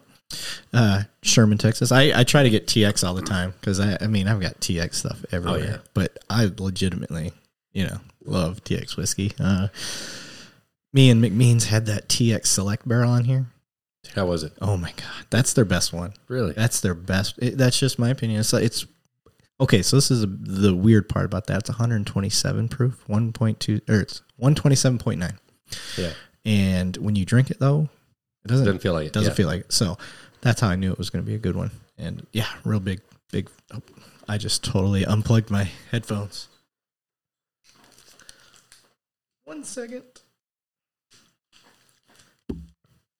Send it back. So that's what I was kind of torn with, beer or bourbon, because I don't know, we talked about it the last couple of years. I've been getting into bourbon, so my bourbon collection has grown quite a bit. But I thought beer would be either one. You're not gonna. It's a win-win. Sticking to stouts, we burp a lot less too. That's the other thing I've learned with having beer on here. Never knew that. That's just my experience. I don't know if that's true, but I don't. I personally don't. But when I'm going to be hyper aware of that. Yeah, when I do burp, when I drink the IPAs or especially the lactose stuff, like the hazy stuff, like I burp a lot. So people don't like hearing you burp. They don't like hearing you chew. They don't like hearing. There's a lot of stuff that they don't like hearing. So I can see that. Yeah, it's annoying when you're in your car and it's all this. It's just enveloped you. So. But all right, let's get back on topic. Sorry, guys. Well, I got something. Oh, what do you have? Can we take a bathroom break? Oh, we can? Yeah. You got a pee already? I do, yeah. Oh, I'm a lot older than you. I was going to say that, enlarged prostate, all that stuff. All that. There that makes sense. Okay. All right, we're going to take a short commercial break. All right, we're back. And that was at 1:22:45. We had to take a quick bathroom break, so back to where we were, sir. We were on bourbons and stouts, and then we had deviated from the community advisory board, and so you said there's it's a civilian oversight. Office, yeah. Okay, so you have those. That involves some sort of legal background, which is nice. And they don't just touch use of force; they're looking at all things. So, right. Correct me if I'm wrong. You said there's three partitions to that, though, right? You have the one that we just talked about, and there's a use of force review board. Yeah, the use of force review board is primarily sworn personnel. We have people from training to executive level and administrative people. We have somebody with a CID or investigative background, And then we have several members from patrol because we want it broad spectrum. When we look at a use of force incident, not only does a use of force incident get reviewed by that officer's chain of command, but if a use of force incident, if they look at that and go, I think there's a problem here, not only is their chain of command going to look at it, but our board, I think we have 14 people on it. It could be 15. So, and most of those are sworn. We have one person that is from the Civilian Oversight Board that's on the Use of Force Review Board. So, but it's the majority is sworn, and we want that patrol component because for a couple of reasons. We want the board to be viewed as legitimate, and if the majority of the department is patrol, we want that patrol component on there because we want their feedback. Is this because we can look at something and go, yeah, it's kind of within training, or if it's a clear policy violation, that's a different story. We're all going to go outside of policy. But if we're looking at something, well, yeah, that was trained this. And sometimes in law enforcement, culture is what things are and policy is what things should be. There's generally going to be a gap because in our career field, things are learned often in the field. We might go, oh, this is a better way to do it, or here's a safer way to approach this. And it might take a little while for that to catch up to policy. In other occupational fields, usually it's the opposite. Usually, oh, here's our new policy, and then culture will catch up to it. So quite often in our career field, culture, the reason where I'm going with that is if we look at something and go, yeah, we kind of trained that, but I haven't seen that before. And we had that patrol component go, oh yeah, this is how we've been doing this in the field. It's safer, it works better. And we go, oh, okay, that's good. We need your opinion on that. So our use of force review board is in addition to the chain of command. We do kind of a cursory review of all use of force incidents. We don't dive too deep into those. It would be a full-time unit, which would be great if we had one. Some agencies actually have a full-time like a force review board. Our department in a lot of big cities, they definitely have like critical incident review boards or units that investigate officer involved type shootings. So we definitely have that kind of full-time unit, but just for regular use of force, I'd love to see a full-time force review board. Okay. But yeah, so we got, it's broad spectrum. We have people in different positions from throughout the department. On that board, we look at all use of force incidents, a cursory review. Sometimes we go, hey, let's look at this. Most of the time, the chain of command caught the issue or whatever. But we also, because I say this, and the people that are listening, we remember, and everybody out there listening, especially if you're in supervisory or leadership roles, remember what gets rewarded gets repeated. So our use of force review board, we're not always. It's not the lens of what went wrong. We're also looking for what went right. Let's reach out to that officer because it's a use of force incident. I mean, it's not like it is on TV. They're very dynamic. They evolve very quickly, and quite often we're reacting. There's not a lot of time to actually stop and think, wait a second, should I, you know what, let me try to grab the left hand instead of the right hand. We don't have that luxury when things are dynamic. So we have to take that into consideration. What is reasonable under those circumstances? What, especially from the officer's point of view, what facts did they know at the time? Because I can always watch a video. Yeah. And go, oh, I would have done it differently. That's not how we look at use of force incidents. So I want to interrupt you. Yeah. Because you and I as officers understand that. Community looking in, you should be trained that. You had the training. You should know better. You should this. You should that. You guys are wasting time training over here when you obviously didn't spend enough time learning how to handle this. Why did you have to go to your gun? Why did all these whys? And it is from the luxury of hindsight, but we're subject to that ridicule. Like, sure. I have a response to that. So I want to hear it. I do. And so that's kind of the point that I want to get to while you're on that topic, because internally, like you said, we have patrol officers on that use of force review board for legitimacy, and it's not legitimacy with outside with the community. It's legitimacy within your own department. And I want to make that distinction Sure. for people listening. Like, that's why they have patrol officers in there. The legitimacy, you need the bottom up to buy in, and you need it on both sides. You need the community to buy in as well. Yeah. But when we were talking legitimacy, I wanted to clear that part up. And then, so what's your response to the community side? So I'm going to start with kind of a broad, and then I'm going to and you're going to completely forget what you asked me when I start talking. But then when I get to the answer, you're going to go, oh man, that was cool how that happened. It's the Tarantino effect. I like it. Which is, it always starts over here. Yep. You start at the end. And then you jump around. You're like, what the hell's going on? And you forget about where you started. And when you get to the end, you're like, man, that was really cool. That's why he's a genius. Have a sip. Get ready. Here we go. It is this on the community side and trust, and it's internal too. We have to. I say this: the community aspect is certainly important. For the patrol officer, it's definitely important. However, their field of focus is generally going to be responding to calls. So they have the opportunity to interact with the community in every call they're dispatched to in between those calls.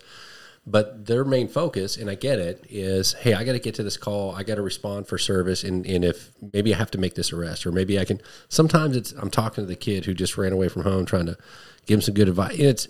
It's all over the place. So their ability to slow things down and take the time to, try to either seek out training or do things a little different. It's a little bit more challenging. And we can't forget about the patrol. To me, that is the backbone. Everything what we do supports patrol. So, because we have the luxury to, and especially in my rank, I get to sit behind a desk a lot. I can come up with all kinds of cool ideas. I can look at things and say, oh, this ought to work, this ought to work. But I got to remind myself, why am I doing this? Because I'm doing this because those folks out in patrol, they're going quite often, sometimes just call to call. They don't have that luxury to look at and evaluate. So number one, I need their feedback. I need to need to maintain that pulse of patrol. And we got to be mindful of that as we move up in rank.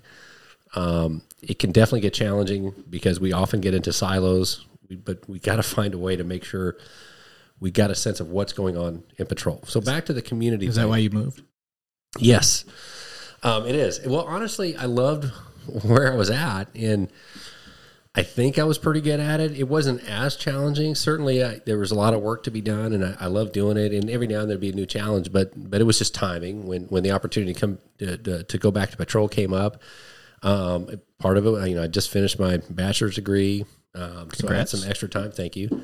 And then just thinking about, just being back out, part of a team, dealing with the community, being back in this leadership role and connected with people again. I'm a people person. So I was like, oh man, yeah, it just felt right. I'm in near the last few years of my career and just kind of getting back to where it started. Don't say that. Why not? You can't leave. Oh, ever. You guys be fine. So here we go. Sorry, I distracted you. So the community stuff and the trust stuff, it is this. It is maintenance. It is always maintenance. I call it tightening the bolts.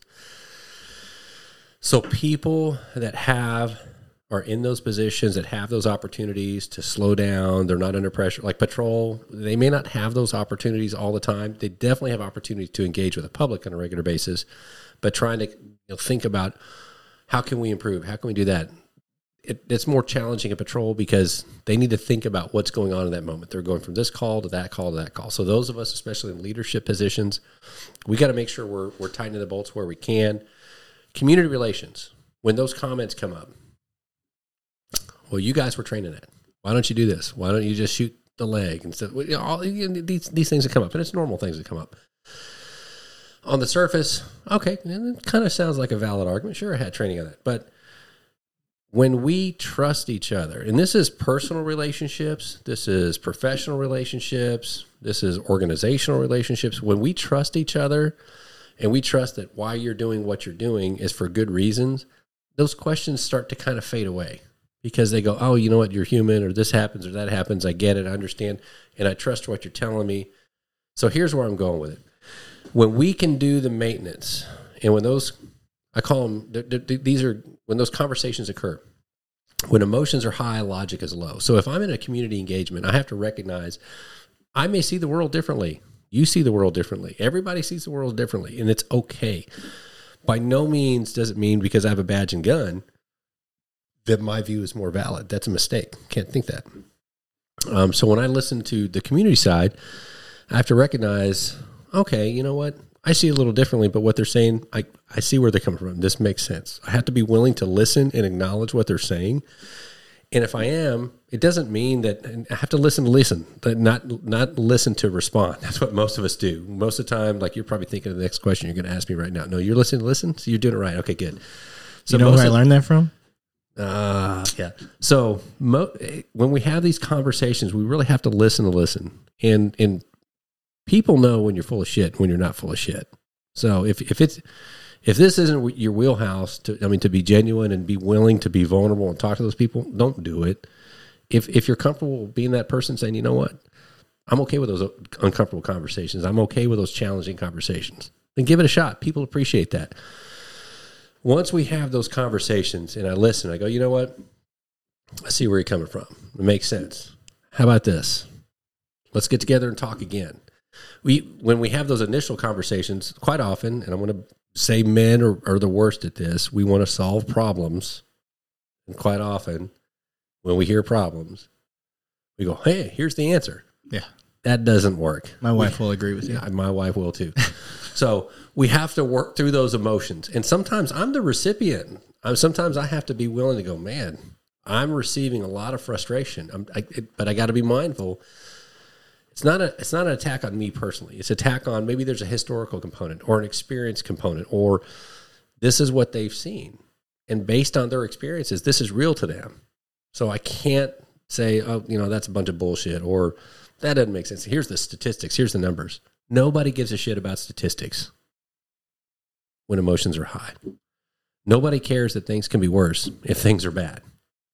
Telling somebody, oh, it could be worse. They don't care about that. If things are bad, they don't care if it can be worse. Right. So I have to be mindful of all that when I have those conversations. And then after I have those initial, sometimes it's one, sometimes it's two. We talk, we being somebody from the law enforcement side and the community side. But we have to, that us versus them, we got to be careful with that. We have to look at this as how are we mutually going to work together to achieve this same goal. First thing is we got to work through those emotions. We got to work through some frustration. Get it? There's some gaps. Once you recognize, or the other one group recognizes the other group is willing to listen and acknowledge that, okay, I trust this person. Cool. Now we can start actually talking about what can I do, what can you do, and what can we do together to work towards those goals. These are maintenance conversations. These have to go on a regular basis. Not just when something bad happens. Correct. Yeah. So one of the most important things about healthy relationships that makes sure that promotes a healthy relationship is proximity. So if I'm not regularly in talking to that person, seeing that person, social media doesn't count. But if I'm not regular talking to that person on a regular basis, those we all, citizens, police, all the same, we start getting into silos. And when we don't see each other, talk to each other, we fill in the gaps. We fill in the gaps with the worst possible scenario. Mm-hmm. So now, you ready for the wham, bam, all the way back to the beginning? Here we go. I just took a sip. I'm ready. All right. Me too. Let me take a sip. All right. Love it. It is this. This isn't something to be said at the beginning. This is something to be said after we work through those emotions. So if somebody's telling me, well, you did this, you were trained on this, and this officer didn't do that, or you were trained on this, or your department's trained on this, and it didn't happen. So I got a problem with that. Cool. That's valid. We can work through that. Once we get to trust each other, here's what I'm going to say. You were trained on the Pythagorean theorem in high school. A squared plus B squared equals C squared. It's geometry, but you don't remember it. Should I hold you accountable for getting something learned in high school? You were trained on it, but you forgot it. Cops are human. Mm-hmm. We don't remember everything that we're trained on unless we do it on a regular basis. Mm-hmm. And for those people that have kids, I always talk about this with citizen groups. Hey, well, this cop did this. This cop did that. Well, I know y'all trained on that, but the way he did or she did this, that doesn't seem like it's in training. So it seems like a training doesn't work. My response to that is, how many people have kids? And those that have kids, especially when they get in their teens, you'll have plenty of experience. Then the next question is, okay, of those of you that have kids, how many of your kids have made a bad grade on a report card? almost everybody's going to raise their hand. My next question is, are you going to give up on your kids now? They had a bad grade. Do you give up on all kids because of the one bad grade? I'm not giving up on cops. Yeah, there's mistakes. But there's so many good things that we do. We have a tendency, we as humans, we have a tendency to focus on the mistakes. So when people tell me that, I mean, I'm not, it might come across as sarcastic. I'm not trying to be sarcastic, but it's a serious thing. Yeah, I get it. You know, sometimes we go through training. Some officers make mistakes. It goes against training. But we don't give up. We keep training because everybody, you know, most of us are getting it. But here's the big picture. This is what I'm getting at. Is this training? How do we get more training? The majority of most departments are going to be patrol. That's often our biggest challenge. How do we take people off the street so we can get regular training? I think, what's the guy's name that wrote Extreme Leadership podcast? Navy SEAL guy. Not Jocko. Jocko Willink. Yeah, so that I read that book, and one of the things that he talked about, I think it was in that book. But for us to maintain skills, I think he had mentioned, and I don't know if this is a made up statistic or if there's an actual study, that we should be 20% of our time should be training. Yeah. I don't know how to, unless we expand the department and then put more resources and funding towards training, it's going to be really difficult to get patrol officers to train 20% of the time. But here's what I'm going to say. Mistakes are going to happen. We want to mitigate those as much as we can, and we want to have community conversations on a regular basis, not just conversations, but collaborations. I got something to add to that on mistakes. And this goes back to my BJJ training. Mm-hmm. I never learned more in jiu-jitsu. I'm just using this as an example, and in life, but I've never learned more in jiu-jitsu than when I screw up. When I make a monumental mistake in that game. And I can tell you, those mistakes are 100 times more valuable than the successes I had where I didn't learn anything from mastering something really fast. I learned 10 times more because I screwed up. Right. And if we give, and you tell me your thought on this, but if we've got enough trust to allow mistakes to happen, I get mitigating mistakes, but for officers, and especially as being an instructor, like I kind of encourage mistakes in a way. I'm with you. You know what I mean? Yeah. I'm not saying go out and accidentally shoot somebody. That's not what I mean. That's an extreme. But the dumb little mistakes, like, and get called out for it, and learn. You know, that's so. This is I'm settling in because I love this topic. Very passionate about this. This is a leadership thing for me. People do what people see. All right. And we have to, those in leadership positions, and all these quotes that I give, they're not my own. I read so many books, listen to so many. We get it. You're really smart. I just remember things. Other people are smart. I just remember what they say. That's my little illusion. That is your gift. I'm not that smart, believe it or not. You don't have a photographic memory, but you're damn close. So with the leadership, modeling the behavior we expect from others. Here's one thing that I've learned. Is when I look at an officer's actions, we have to be careful. We're not the best at this in this career field because of what we do in law enforcement. We generally focus on criminal behavior, which, by the way, criminal behavior is a symptom of underlying root causes like socioeconomic, mental health, drug addiction. So you're saying it's not race related? Correct. So there's underlying issues that drive criminal behavior.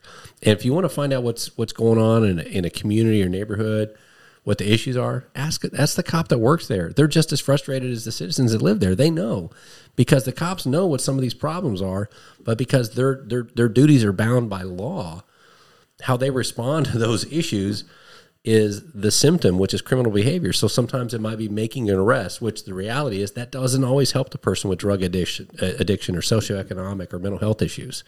We get it. I don't know how to fix that. That's why discretion is such an important tool. It is. So back to the leadership thing, it is this. I said this quote earlier, but what gets rewarded gets repeated. So we have to be mindful of that. That's why I'm really big on, I wrote a commendation this week. I try to, if I see something that's, I try to do that on a regular basis. So those in leadership positions, we have to, when we look at, and I like what you said, I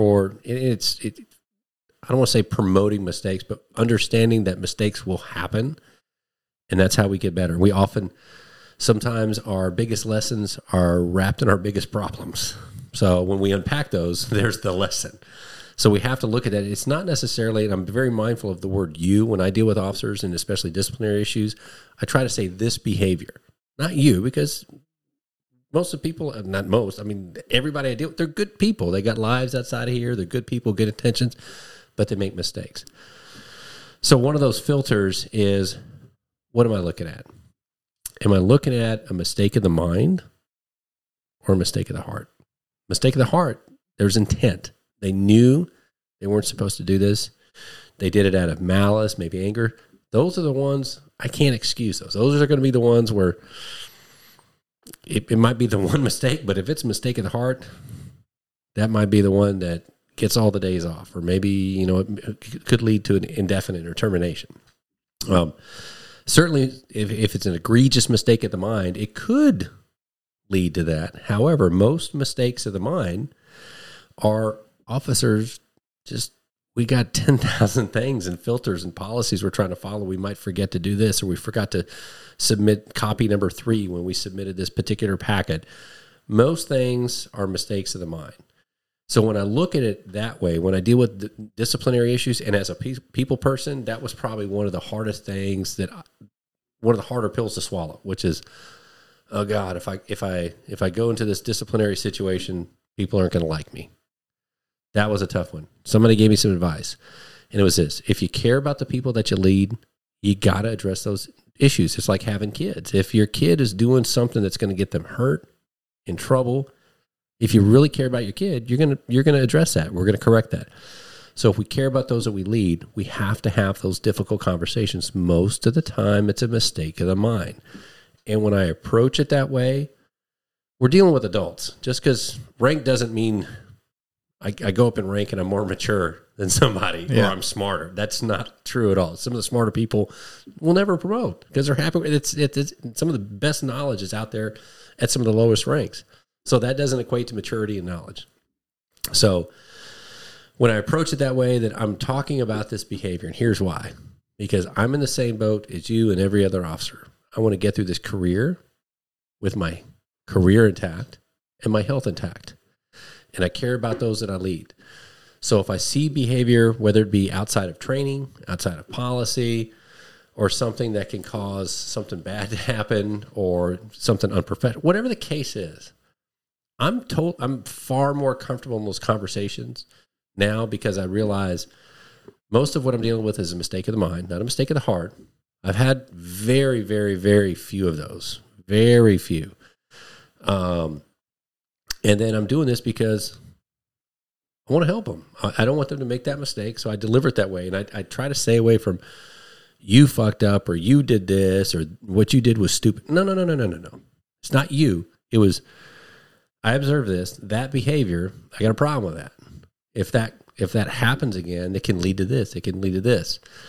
So I'm going to address that behavior. And here's what I'm going to do. So I want us to talk about this, and you tell me your thoughts. How do you feel? What happened there?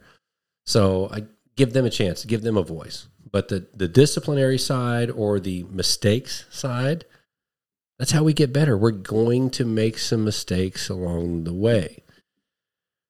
The hope and prayer is that those mistakes are minor and our career can survive them. And we're in terms of leadership, somebody in those leadership roles acknowledge that, hey, this is a behavioral issue. If I care about those I lead, let's address that. It doesn't mean this is a bad officer. This is a bad person. Right. So that's kind of my spiel on that. I'm glad you brought that up, because as a person that's worked for you, now we're friends. I mean, I know you won't admit it on the radio, but we're friends.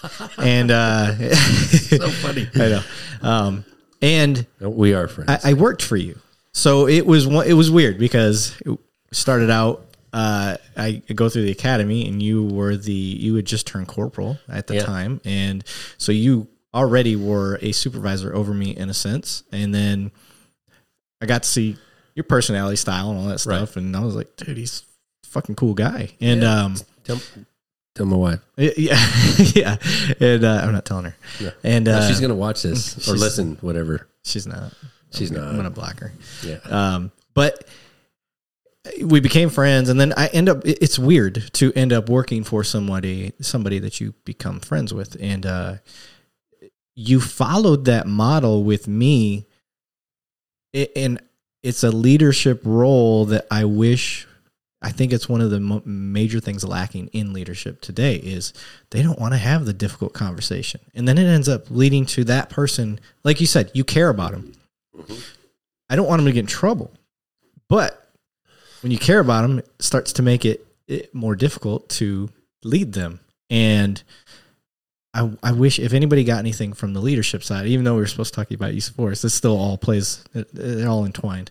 But you had, I can say honestly, I didn't get in any trouble under you, but you still told me things to improve on. You were like, hey, dude, I see where you're at, and you did your shit sandwich, as you call it, or whatever you did. You did good. You fucked up here, but you did. Yeah. Keep doing a good job. Yeah. So, if you know Buck's formulas for everything, like you start laughing while he's telling you, okay. No, okay. Now I'm going to say this. Okay. That's for developmental stuff. Yes. When it comes to conflict, there's a different formula for that. But like if it's there is. But if it's developmental, it's the praise, critique, praise. Yes. Yeah. So, but. Which I had that with you all the time. Yes. I didn't. I didn't. I'm just so, but it was the point that I'm getting to is that leadership style is somebody, I take pride in what I do, and it's kind of almost to a fault. Like I get emotionally invested in what I do. Sure. So, and I know that about myself. You pointed it out. So, that's how I realized it. And when you told me something to fix or get better at or whatever, I took it to heart that much more because of the respect I had of you as a leader. I took the friendship side out of it. It just, you earned more of a leadership respect just because of the way you approached it. So I'm trying to get that out to other leaders. Like, quit being afraid to lead. If you're afraid, you're basing it off of fear, and you're going to be a worse leader than you're intended. And we overcompensate with I'm in control. It comes from fear. Yeah. And I wrote this. I got on a spiel one night. It all stemmed from a poor, in my opinion, leadership decision. I'm not going to mention any departments or anything like that, but a recent decision to fire an officer, and I didn't agree. It could be something that I agree with later, but I think it all happened too fast. And basically, I was talking about when you make a fearful decision and letting fear dictate the way you lead. You're bound to fail as a leader, and it's going to contradict all the big picture ideas that you have. You may satiate that thing, that immediate hunger for whatever side you're trying to appease, but in the long run, you're only going to alienate both sides of the house. And so I want people to get from what you just said that you have to base your leadership that way. And I'm trying to make the point I'm trying to make is that as somebody who's your friend and you still followed that model, and I think it worked better even as somebody who's your friend. So if you're leading people that there's no friendship with, you're just, subordinate and leadership role, supervisor, I think it may work even better. I don't know, but follow that instead of being fearful of it. Does that make sense? It does. Okay. Yeah. So, and it's, we could talk all day about the leadership side, but on the leadership side, it is, I think, and I'll speak for myself, and I'm only assuming here that most people that have been in those leadership positions or can probably attest to this.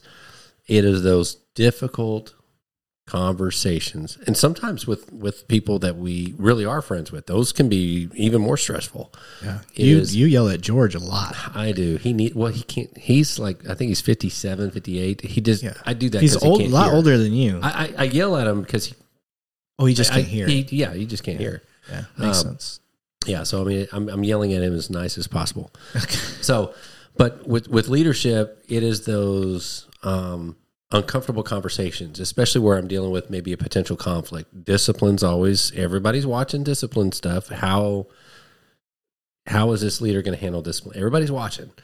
And I think it was a crucial conversation. I think I've read that book twice, but and it was actually, it's all a blur, all the books. But I want to say that was on a promotional exam at one point. But that book, one of the things that stuck out with me, and I see it and I applied it, is in those difficult conversations where we're dealing maybe with some conflict, or here's the biggest thing with discipline. If I go, oh yeah, that's a problem. What causes the fear? My biggest fear, and again, I'm assuming other leaders, same thing, is what are people going to think of me, and what is this person going to think of me when I tell them that? So how do we deliver that? So there's a formula for that. And we want to try to create either cooperation, sometimes compromise, but ideally collaboration. What can we do together? Here's the problem I see. Here's how it makes me feel. Here's what I expect to happen. But I didn't see that happen. So there's a gap within my expectations and what I saw. Tell me your side. Well, okay, cool. Sometimes it is, hey, you know what? You're right. Okay, cool. Well, from moving forward, here's my expectations. What can we do to make together? Let's work on this together. What can we do to prevent this? So that's a collaboration. That's the ideal outcome, is how do we work together to solve this problem? However, the two worst ways to deal with conflict are those uncomfortable situations. And I'm going to say this, and people listening are going to go, oh my God, I see that all the time, is this: avoiding or accommodating. So if we have a situation or maybe a person, oh, I don't want to deal with that. I'm too uncomfortable. What do? Well, let's accommodate that person and put them in somewhere else where maybe bad things won't happen. Or we go, oh, if I don't talk about it, maybe it'll go away. Now, marriage is different. Marriage is different. Okay. So how you resolve conflict is you accommodate. Yeah. It's different. There's no collaboration, cooperation, compromise. You just accommodate. Yes. So, but in the professional workplace, you want to avoid the two A's. I know your wife's not listening to this. Oh God, I hope she does. I don't think she is. Oh. So she got Star Wars stuff, and she's like, I'm not looking at that. Freaking nerd. Yeah. One of the things you did that I have stolen from you is that's where it went. Yeah, I took it. You told me, like, while you're telling me your leader, like what you expect, you made it clear day one. Like you went through the entire academy staff, and you're like, hey, when you got time, can you stop by my office? Which I always love that you do that too. I do, yeah, I did with everybody individually. Yeah. For Buck, if you ever work for a guy like Buck doesn't say, hey, I need you to stop by my office at 1. Like, there's nothing like that. Hey, when you got some free time, let me know. I want to meet with you. Okay, cool. So now, like, the stress is off, even though I still stress about it. Like, I'm still like, oh my God, what the fuck did I do? Buck, day one, well, I don't want to say day one, but at the beginning of him leading us as being our supervisor, was like, here's my expectations. And he laid them out there. Like, this is what I want. And if you need anything to get these done, let me know. So not only is he clearly laying out what his expectations are, so in my opinion, as a subordinate, like, I'm like, as long as I do these things, I'm good to go. Like, that's simple. And that makes things a lot easier. So I know what the expectations are right away, right out the gate. So, and then this is where I say this a lot. Like, my job as a leader, and I got this from you. I don't think you said it specifically, but you showed me, like, to be a good leader, all I need to do is give you the tools you need to succeed. And by doing that, you make me look good. Mm-hmm. As a leader. Like, you will look good because I'm kicking ass. Right. And you don't need to brag about yourself. This is brilliant shit. So I wish I could claim it. It's not mine. I know it's not. It works. But that's basic. The thing. It's the basic stuff. And I know it's not yours. And that's what I love about it, is just, it's so stupid simple. It really is. But until somebody lays it out and practically applies it to your life, like, the light bulbs just don't tend to go off. So you laid that out, and I'm like, he's right. Like, everybody loves Buck. If you don't know Buck, everybody at work loves Buck. My wife has got to watch this. He is the golden child for the department that I work at. He can do no wrong. I believe somebody's got him on video walking on water somewhere. I don't know about that. I think it's true. There might be some of me you were in full uniform, so that makes sense why you were able to stay on water on the top. But but that in I'm bowing down to the master. This is one of the things that I took. Where's your Yoda? You got a Yoda? I don't have a Yoda in here. It's all dark side stuff mostly. Okay. But that's one of the things that I took from you and that I try to apply as a leader. I run a team now, and that's like, what do you guys need? What do you need? Like, I make it real simple for myself. I'm like, oh, you want 10 on a car? Cool. Let me do the paperwork. I'll get it done. All right, cool. We got 10 on the car. What else do you need? City cell phones? Okay, let me see what I can do. It took me a year, but I made it known hey guys, I got the paperwork in. I'm done what I can do, and I'm pushing the envelope with the bigger names, trying to get it done. It'll happen when it happens. It's approved. So, and then it happened, and to my guys, like, that was it's small stuff. It really didn't take much effort on my part other than figuring out how to do it. But as a leader, from what you should, like, I'm like, oh my God, these guys love that stuff. And it really I didn't do much, but I laid the expectations out.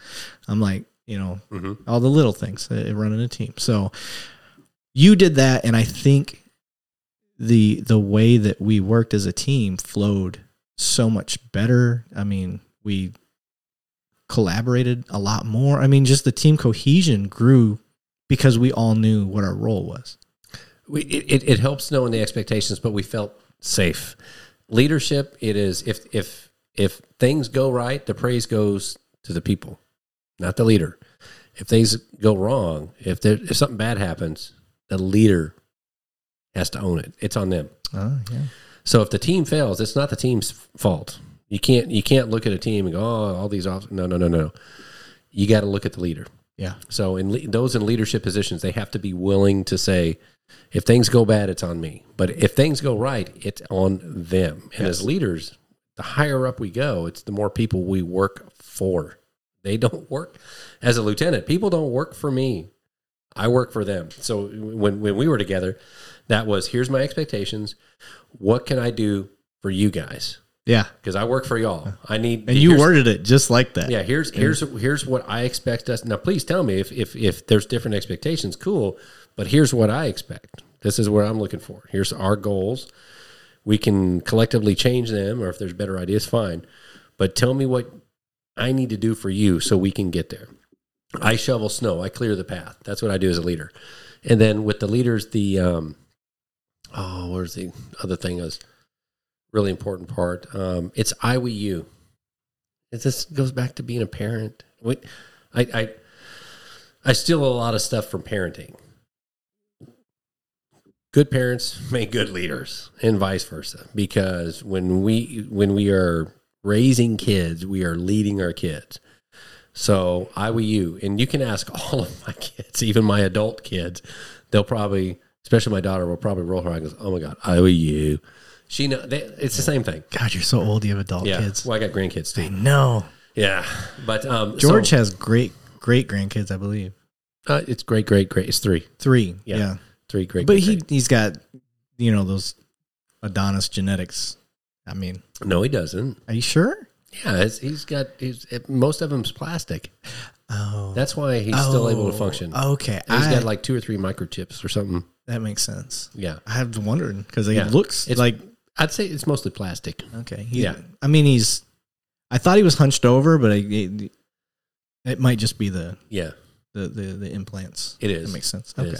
So, but the I, we, you, being in a leadership role, if I expect you to do something, now I got to be honest. If I go, hey, let's get here, I don't know how to do it, so maybe I need your help. But ideally, and this is, if I'm telling you guys, here's what I expect, then let me show you how to do this. So I'll do it first. Or let's say I want you to, let's say you're an instructor and I'm the supervisor of that team of a bunch of instructors. I expect us to do this, provide this product to our department, our officers, our recruits. And my expectation is that each of you will have, some kind of course that you're going to train.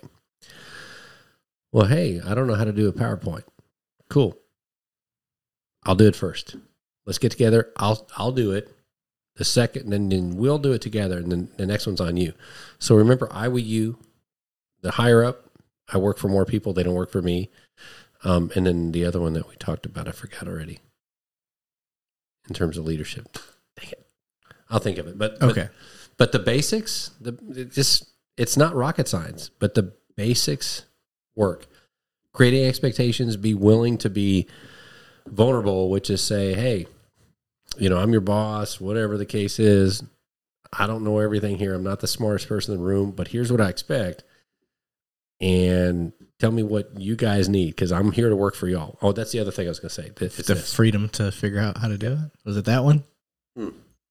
That's what I was thinking of. That's ability and willingness. So that's, as a leader, when we're managing, I hate saying that word, when we're leading people, we manage process, supervise people. So when we're supervising people and leadership is part of that, we have to look at if I'm not getting to where I think my expectations are, or a person isn't performing where I think they are supposed to be performing, I have to look at two things: their ability and willingness, and the combination between those two. If we put it on a little chart, it's going to be like 4 squares.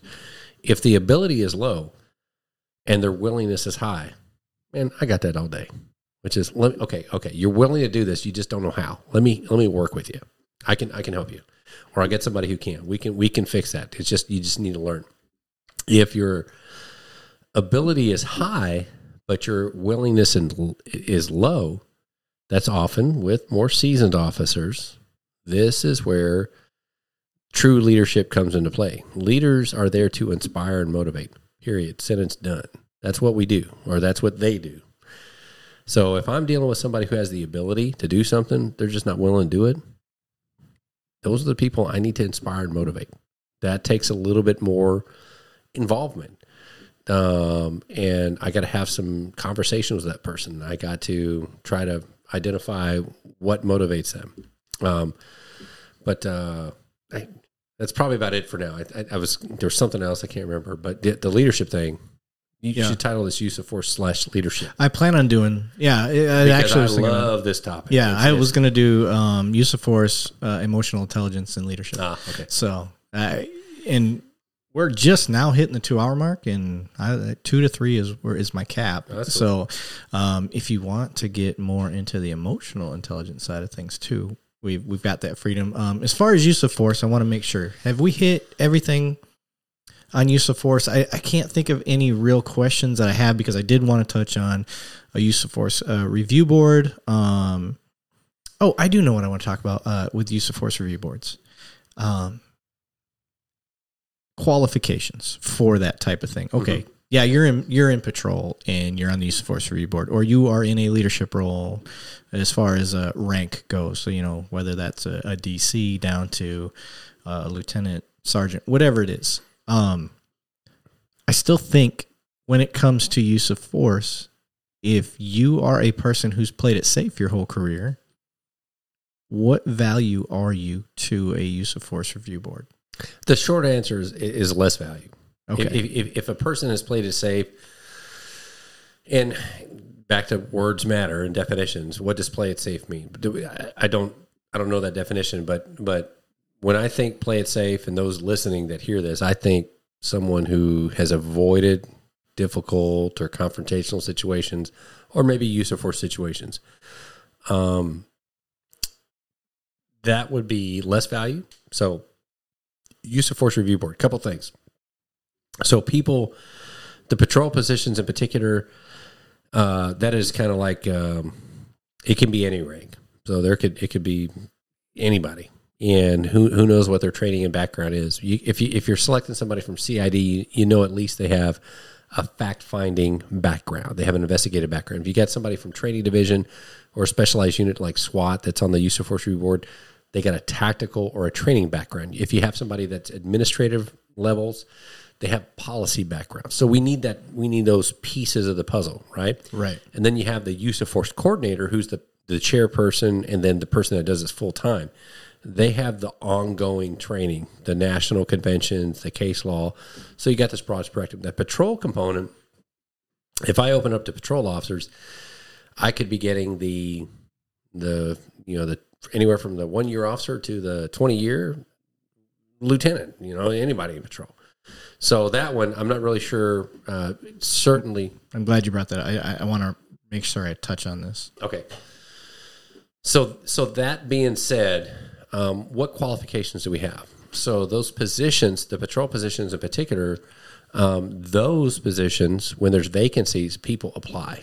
And we might have 3 or 4, we might have 10 that apply. So the board's going to look at what are their qualifications. So there's a filter system there. The second thing is once they're on the board, they're going to get some training. What we did for the board last year was it was because of COVID, and most things were WebEx and whatever the other one is, Zoom, yeah. So most things were online. So we were able to get the national use of force training that has all case law, everything. It's state. I mean, it's the biggest thing in terms of use of force that happens every year. So everybody, we got funding to get everybody trained on that. So this year, now that travel's open back up, we'll have a smaller group. But what we do is we'll have internal training. So everybody in the board will sit through some classes. So there's training. So there's a filter system in terms of who gets on the board, and then once they're on the board, they will get some kind of training. So hopefully that kind of answers it. Yes. So it's kind of 2-part. And then another thing that I want to get to the citizen side of thing more often than not, because I think police kind of know this already. Use of force shows a typical pattern for in correlation with years of experience. Mm-hmm. Can you? Yes, and that's the other thing we track is officer tenure. Yes. So can you get into that portion of it? Yeah, awesome. You bet. The majority, and I actually got a piece of paper down here. I think I could look that up. But the majority use of force comes from that 5-year and under tenure or officer that's been on for 5 years or less. And the clear pattern that we see is as tenure increases, use of force decreases. So that is a single statistic, right?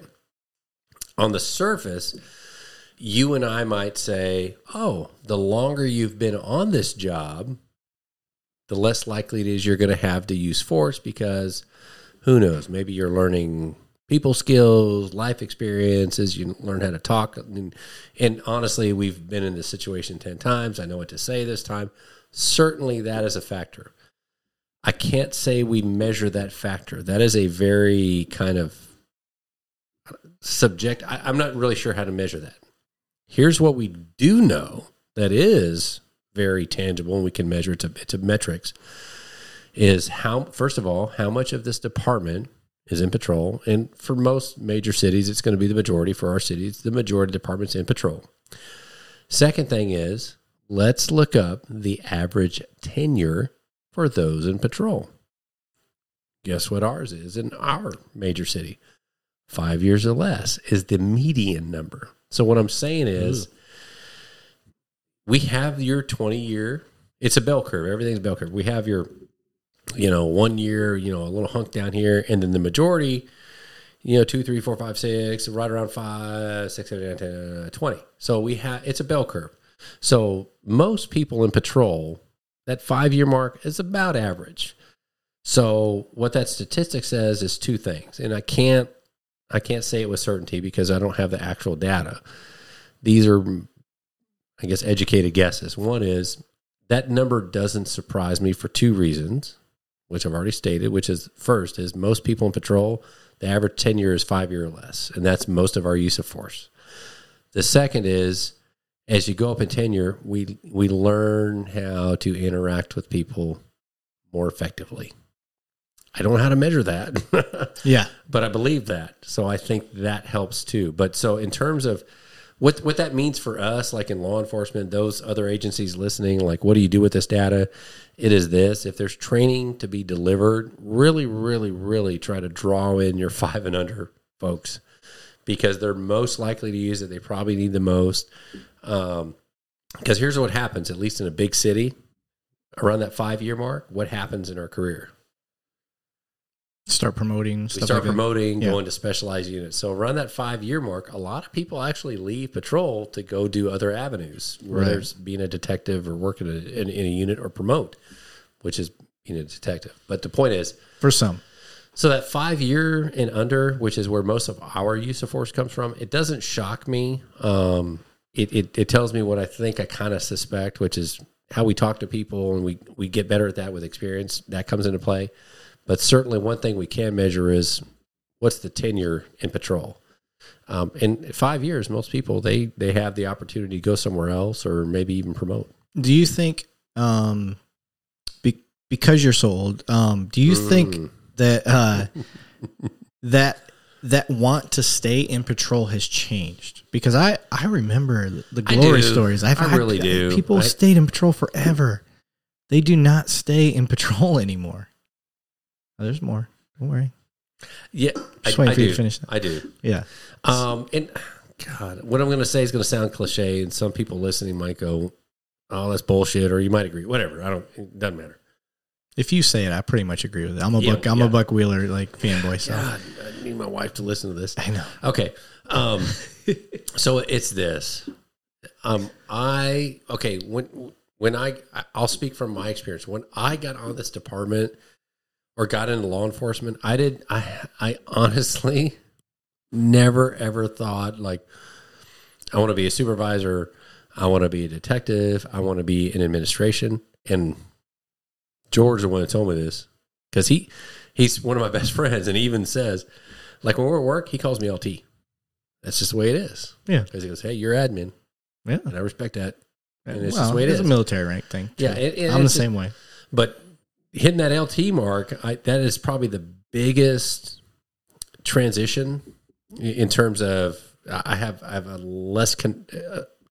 lesser degree of a connection to the people that I lead. It takes more work to physically kind of be involved with them. As a sergeant, I was definitely involved directly with those people. So lieutenant, there is a noticeable boundary in terms of you're now admin. So what was the question? If you forgot, no, about the leaving patrol earlier. Patrol. Now. Okay, yeah. So when I got in this department, I never thought about law enforcement other than patrol. Like my mind was not even. I took a promotional exam thinking, I test pretty good. I mean, I bombed it. I was like, oh, well. It's one of the hardest tests I've ever taken. Yeah, and I was like, next time I'm studying my ass off because I didn't take it. I was like, how hard could it be? Multiple choice. I was the same. Yeah, I did terrible.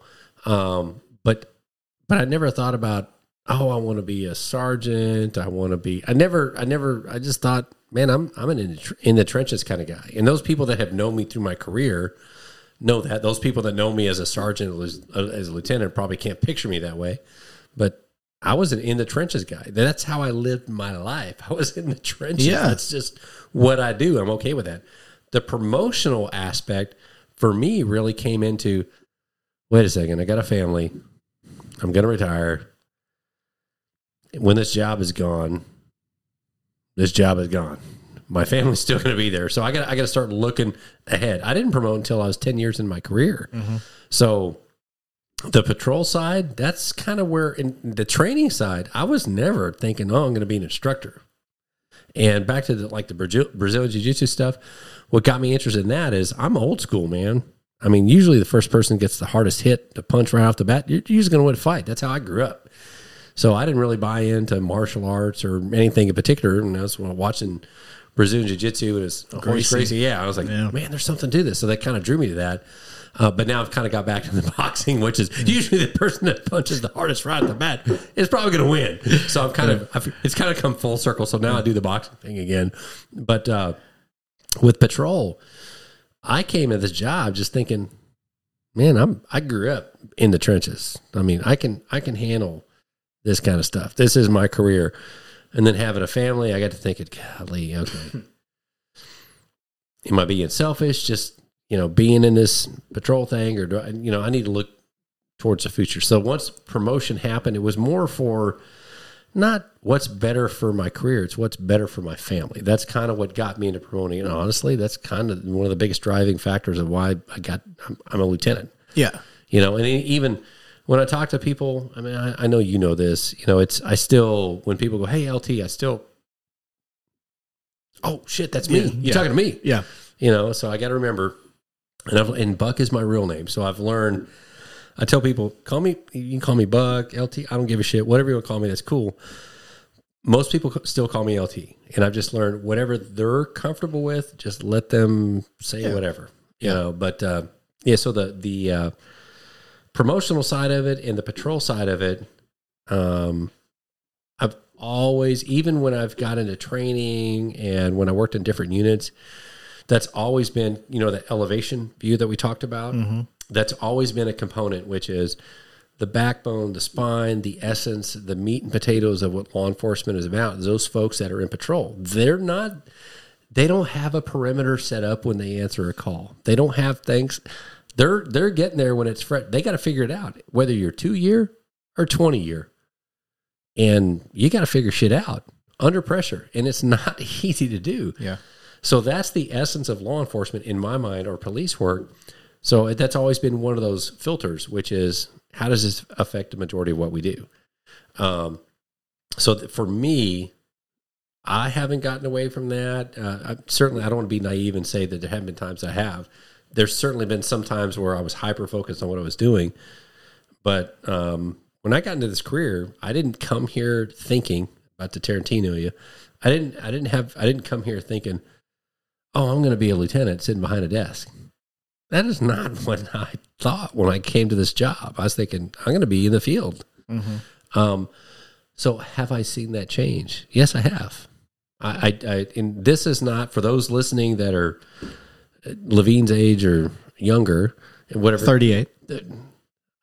38? That's 28.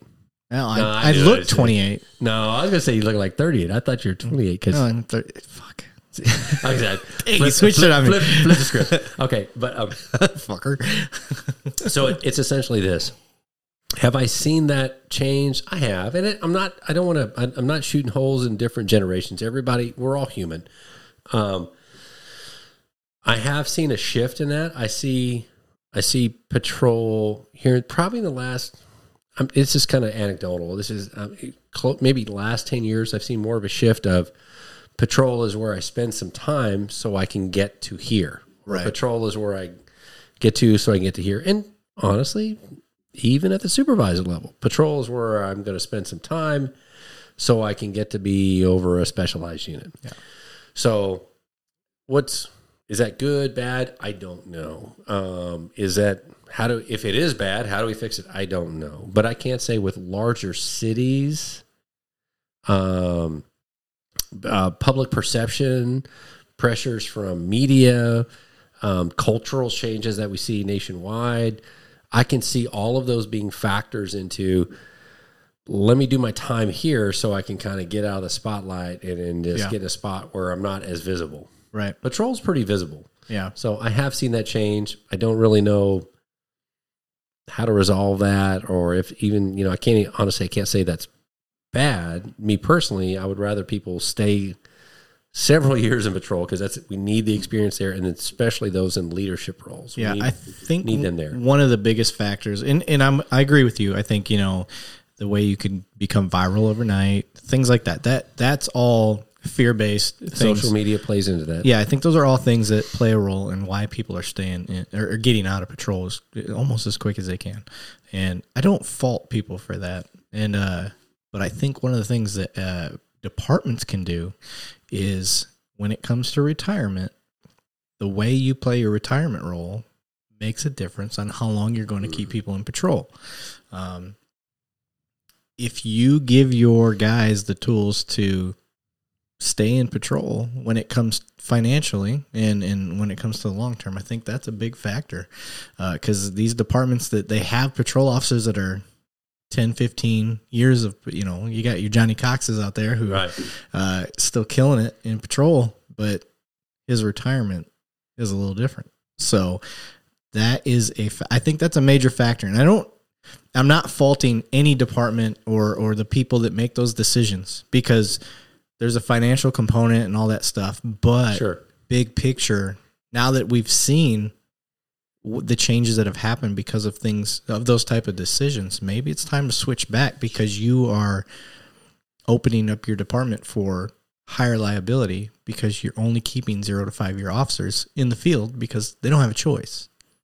And if you get the more experienced officers out there, and this is just me spitballing, you're going to have a lot less liability issues. So in the long run, we keep those guys out there, keep those really good guys out there, and teach our younger guys you're only investing into your own department. And maybe that's something that some people should look at. Maybe people with rank. I'm going to add some to that. Okay. I think, sure, people of rank and incentivizing patrol is a great idea. And this has probably been on the table before. Yeah. But I think because what we see now is community has a larger influence in law enforcement. And I'm not down in that. It's just the way things are. And it's okay. And if I'm a community member, I want that. But that's just, departments are more transparent. What happens, whether it be a law enforcement shooting, disciplinary issue, it's likely to be on the news that day or the next day. So the point is, there's a higher degree of transparency, much more community involvement. I think that issue, that how do we incentivize patrol to keep good people out there with those experience? Because I get it. There's probably a fear factor that's driving some of those people to say, you know what, I don't want to be here because I don't want to be on the news. Everybody's out to get me. They think I'm, doing this because I'm biased towards it, whatever the case is. It's just, I just want to do my time here and get out because it's so risky being a patrol. That view wasn't there before. There's I think it's changed. And I get it. Again, like you, I'm not faulting the officers, but it's this. How do we get the community to agree to that? Because I haven't been to any community conversation. I haven't talked to any community member that's living in areas where there's issues, there's problems, whether it's underlying, whatever the case is. I haven't talked to anybody. I don't know if I said lived in. I meant talk to, or lived in for that matter. I haven't talked to anybody at the community level that said, I want less police. Defund the police department. I want less police in my neighborhood. I haven't talked to anybody, any community member that has said that in those about, hey, what do we do here? I want less police. No, I want more police. I want police that not just have experience, but that are connected. I'm very cautious with language, like a beat officer. I love the beat concept, but it's not an ownership of that beat. It is a connection to that beat. Yes. We don't want to say the beat officer, it gives them a sense of ownership. No. It's a sense of connection, because we want to be connected to the people that we're working with and working for. So I would love to see part of the resolution to how do we incentivize patrol? How do we keep experienced people in patrol?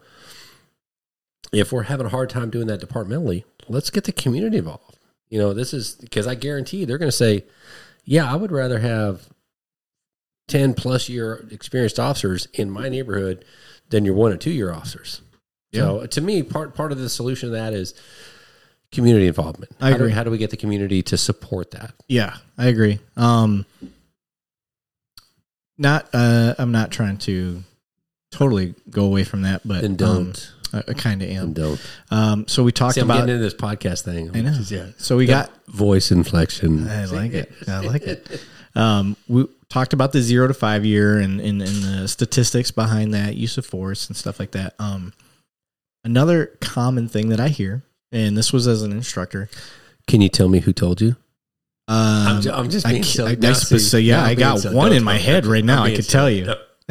Because I'm just having fun with the mic. I embarrassed him. Anyway, the dependency on the Batman belt. You got the old school officers versus the new school who say, well, our rookies are too dependent on their Batman belt. And I remember when you started doing all these statistical checklists and watching all this stuff, and you actually, at least you told me this, that you kind of found the opposite. Like, they were going hands-on. Like, one, can you explain to the community, listen, why that's a good thing versus this dependency on the Batman belt? And then 2, can you explain to other law enforcement how, at least in the fishbowl we're in, that the trend you saw? Sure. So, and I'm going to kind of unpack the question a little bit. So part of what I'm hearing is what the Batman belt being, tools we have, whether pepper spray, taser, baton, even firearm, deadly force. So dependency on that versus open hand control, weaponless type strategies. So for our department, we actually saw between a couple of years, I want to say it was 2018 to 2019, we saw a pretty big increase of taser, and then a pretty substantial increase in going hands-on. So that raises a couple of questions, which is, first of all, why? And the second is, does that matter? So when we start looking at that, part of the reason of why is media has an influence. When officers feel unsafe going hands-on, and honestly, and I hear this a lot, and I'm not trying to take sides one way or the other. Oh, that use of force looks bad. Oh, that doesn't look good. There's a problem. It looks bad. I get it. I'll be honest. I don't know a lot of use of forces that look good. People, whether they're law enforcement or citizens, when we watch TV, that does influence our implicit bias, our subconscious, how we view things and what seems to be normal. What we see on TV is not how things occur in reality. So, punches, slaps, takedowns, they're dynamic. They more often than not, they're perfectly trained. It doesn't look like a martial arts movie. Sometimes they're kind of tangled up and then the officer kind of gets into the right position. So they don't always look how we think they're supposed to look. So we got to be careful and mindful of what do we think they're supposed to look like. I don't know of any normal or good use of force. Like, I don't have a baseline for that other than Hollywood movies. So keeping that in mind, when I look at something, if an officer has a fear of, especially if it hits mainstream media, of, hey, what's seen on news of these takedowns, or our officers having to deliver strikes or slaps or some kind of elbow strike, whatever it is, to gain control of somebody, that's what's getting the most criticism. Guess what? I'm going to stay away from that because I don't want to get in trouble. Right. So if I'm that officer that I'm feeling that pressure, not just from what I see on media, maybe perhaps from the public, maybe even departmentally, then I'm going to go, you know what, it's just safer. I'm just going to go with it straight to the taser. So I can't, it's kind of subjective what I'm saying. That's just more of a thought and what I talking to officers I've seen. But we haven't actually measured like why you go hands-on less and use the taser more. But we saw that shift. Now, I can't say this. Departmentally, we did see that shift around the time we're getting a new piece of equipment. So maybe officers were like, hey, I wonder, does this work? Certainly that could be part of it. I don't know. But what we actually saw between 2019 and 2020 was the opposite.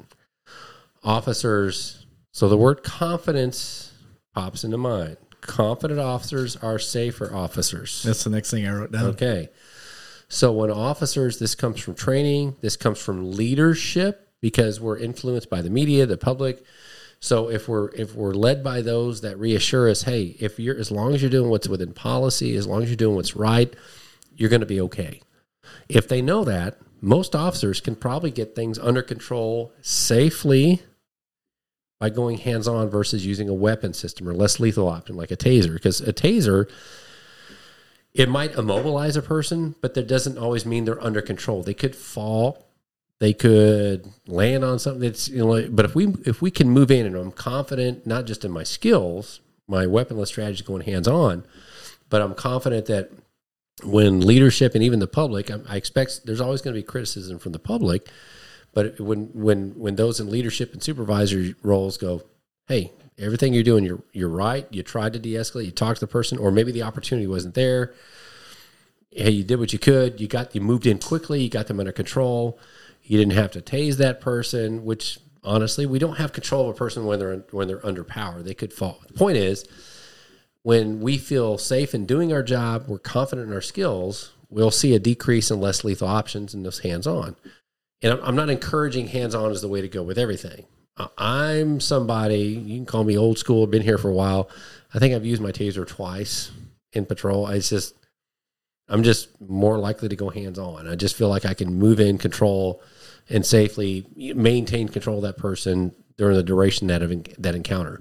Taser, I don't feel like I'm in control as much. But there's certainly situations that a taser can allow me distance, because some situations, that's one of the benefits of taser. I can use force at a safe distance. Point is this: when I feel safer about how this is viewed, whether it be leadership, supervision, administration, and I'm confident in my abilities, weaponless strategies will probably see an increase in that and a decrease in less lethal, which is what we saw. So why is that? It could be changes in policy, leadership. It could be better training or more effective training, whatever the case may be.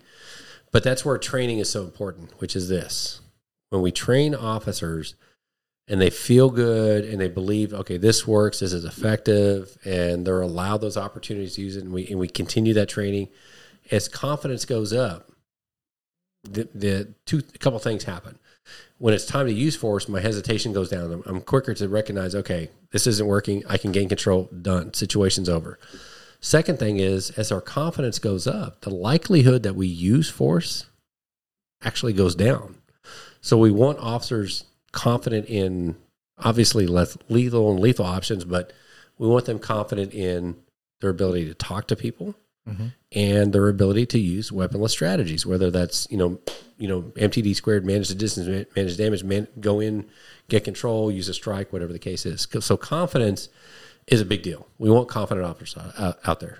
Right. And one of the things that I want to point out is there, in the particular department we work in, there is a lot of black belts. And I hate saying the word black belts, but what I mean is the top of the food chain when it comes to. We have some legit people in our department. Yeah, and I'm talking like legit mixed martial arts champions, jiu-jitsu champions, like nationally ranked. I mean, I'm talking like they're at the top of the food chain when it comes to hand-to-hand combat. Let's put it that way. These are the people that use force the least amount of times. And it goes into what you're saying. They have a confidence. It's not a cockiness. It's not an anything. So because whether it's their presence, sometimes you can just tell. Like if you can read people, you're like, that dude knows how to handle himself. So if we're dealing with any street savvy criminals, like maybe it's just their presence and the way they carry themselves, whatever it is. Right. That deters the use of force or whatever it is. One of the reasons I trained jiu-jitsu so strenuously for so long was I wanted to be able to protect myself. But I found myself the total opposite. I mean, I've been with our department 9 years, my other department 6 years, and I didn't use the force that I thought I would. And I attribute that to the confidence. And I want to get the departments out there that are listening and the community that's listening. It's not a cockiness. It's a confidence. And when you are confident in the training that you've been given, you're less likely to use it. I don't know why. I can't explain the correlation behind that because a person that's not trained but that's really good with their words and able to talk to people, they're in the same boat.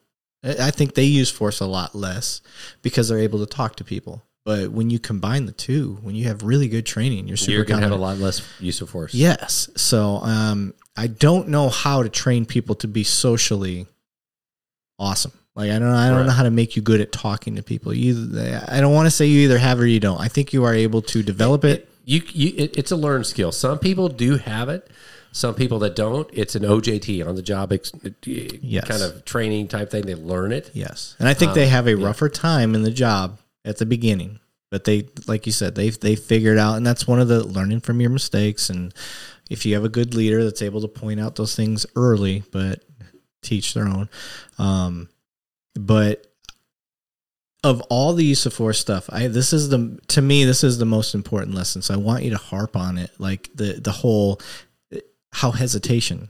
Can you get into that part? The hesitation. Yes. Can we take a break and then I can? Do you have to go to the bathroom again? I do. Oh my God. It's like okay. 32 ounces? I just want to give you perspective. Okay, because perspective is everything. I've done, this is podcast 31. I got the record for going to the bathroom. Oh my God, you are killing it. So twice. Yeah. Good. So I'm okay with that. you're all right. I'm not a prideful guy anymore. I see that. All right, let me hold on. So hesitation. Yeah, well, I got it. We'll get into that on the back. I got it underlined. So let me write the time down so I know where to clip this. Now, what do most of your guests drink?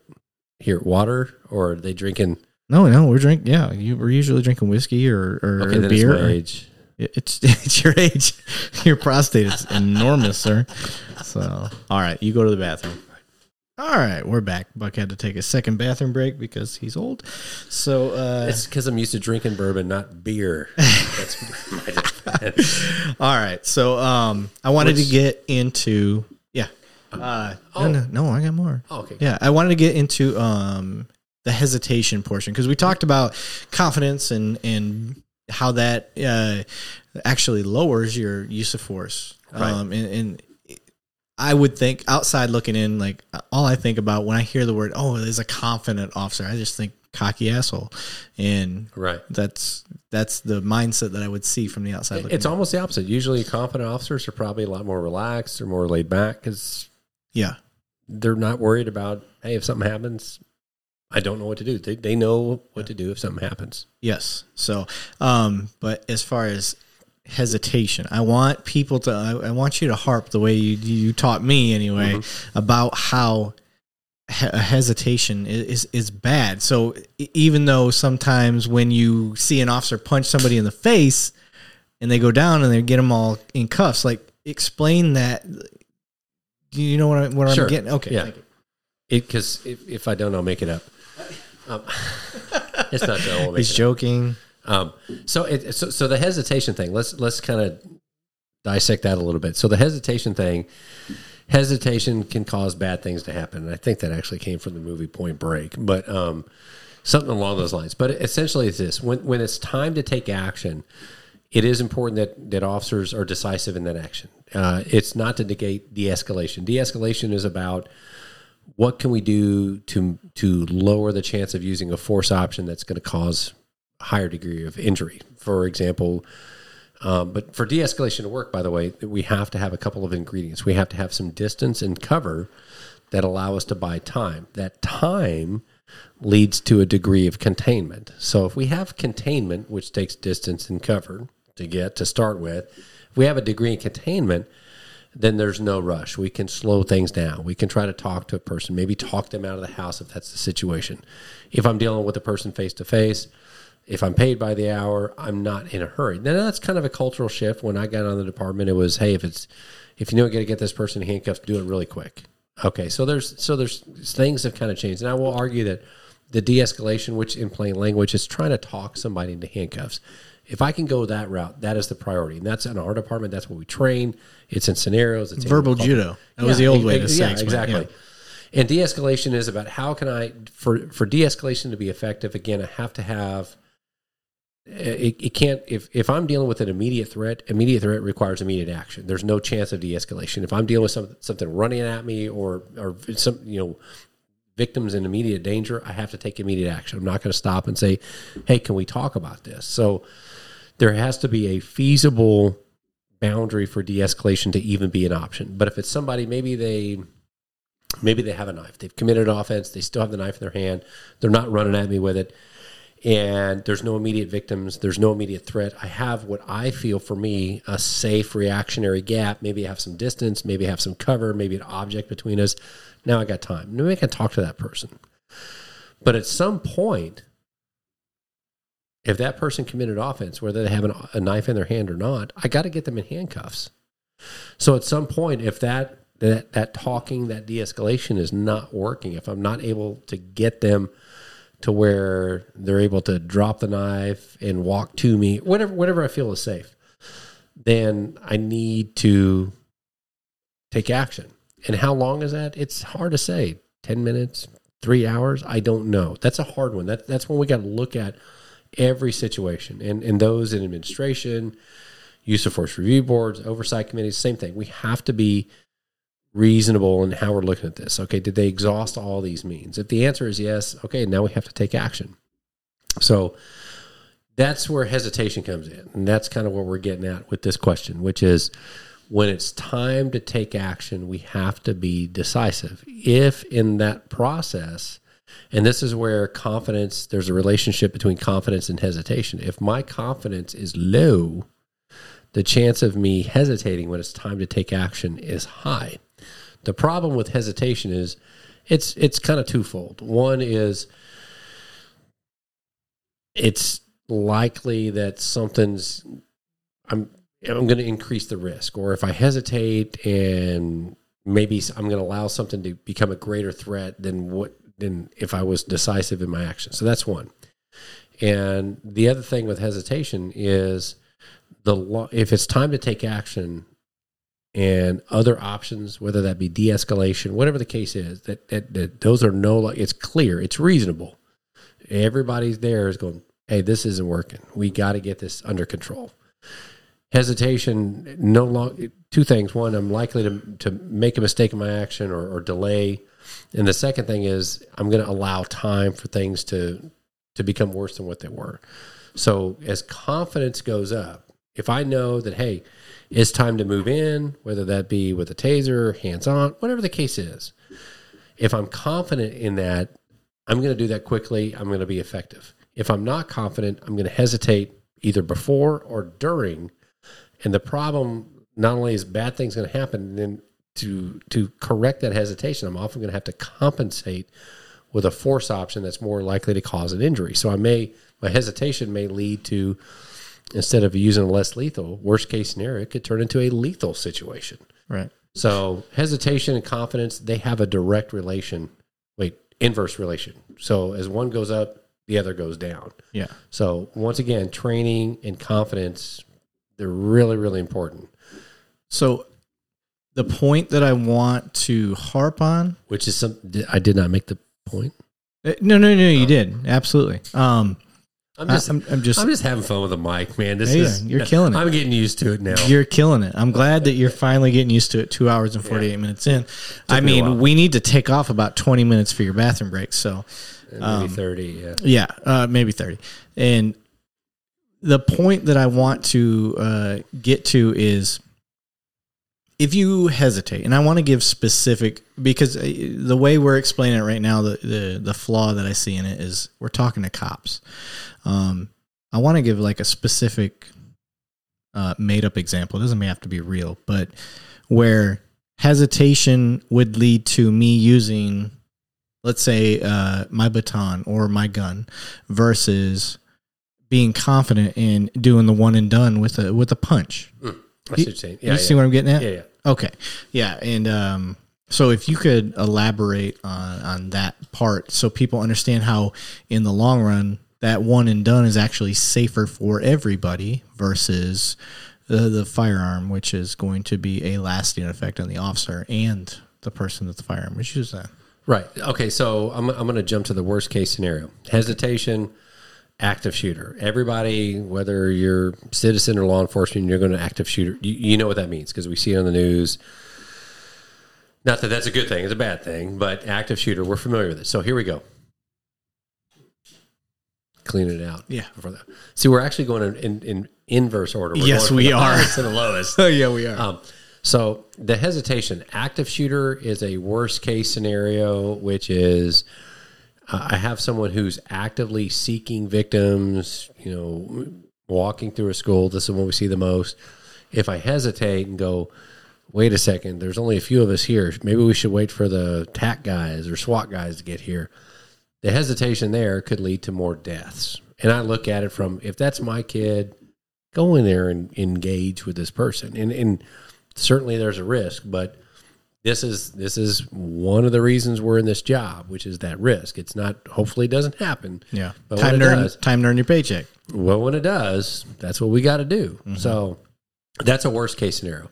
The one and done, that term, it essentially, for those listening, it means, hey, if I can use force, if I can do it one time and it's done and it's effective, that's great. Because if I'm hesitating, I'm not sure how to use the force, the degree of force that I need to use, the amount that I need to invest in that force, the longer I prolong that, especially in a dynamic situation, the longer it lasts, the higher the risk of injuries go up for citizens and for the officer involved. Right. And worst case scenario, that could lead to what I call compensating behaviors.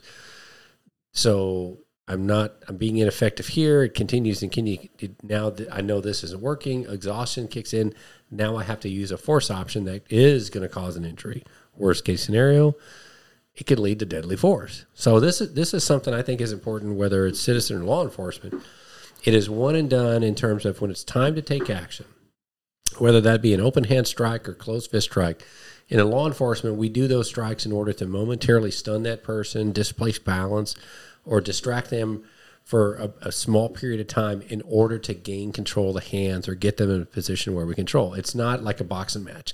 I'm not delivering a punch to get a good jab in so I get a couple of points. It's good form. Thank you. It's instinct now. Yeah, I see it. Yeah. So see, that's another podcast. It is. I still hit, dude. I spin all the time. It's probably you see the Ivan hitting.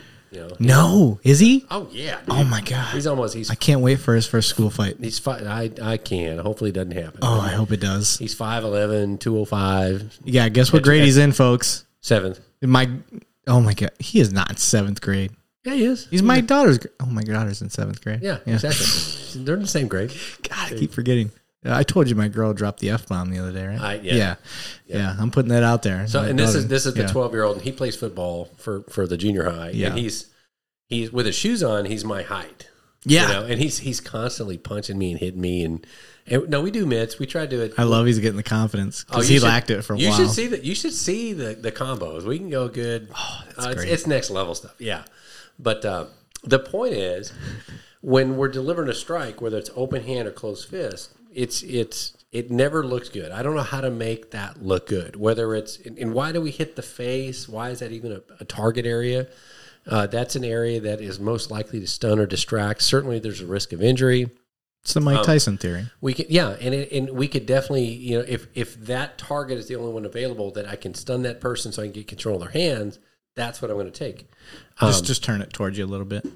There you go. Now we're this whole time. No, you were good, and then I think you knocked it cooler. Yeah, this way. Yeah. So, anyways, got a Delilah effect going. What's that mean? Delilah. You don't remember Delilah in the Morning? Is that a song? No. It was a radio personality. She's nationwide type thing. Oh, maybe it was just me. Maybe it was a northern. Are you making fun of my childhood because I was homeless and didn't listen to radio? Yeah, thanks, absolutely. Man. This whole time. So I'm just trying to guilt you. I'm good at that. I've got kids, so we get good. Parents get good at guilting people because you practice on your kids. Yeah.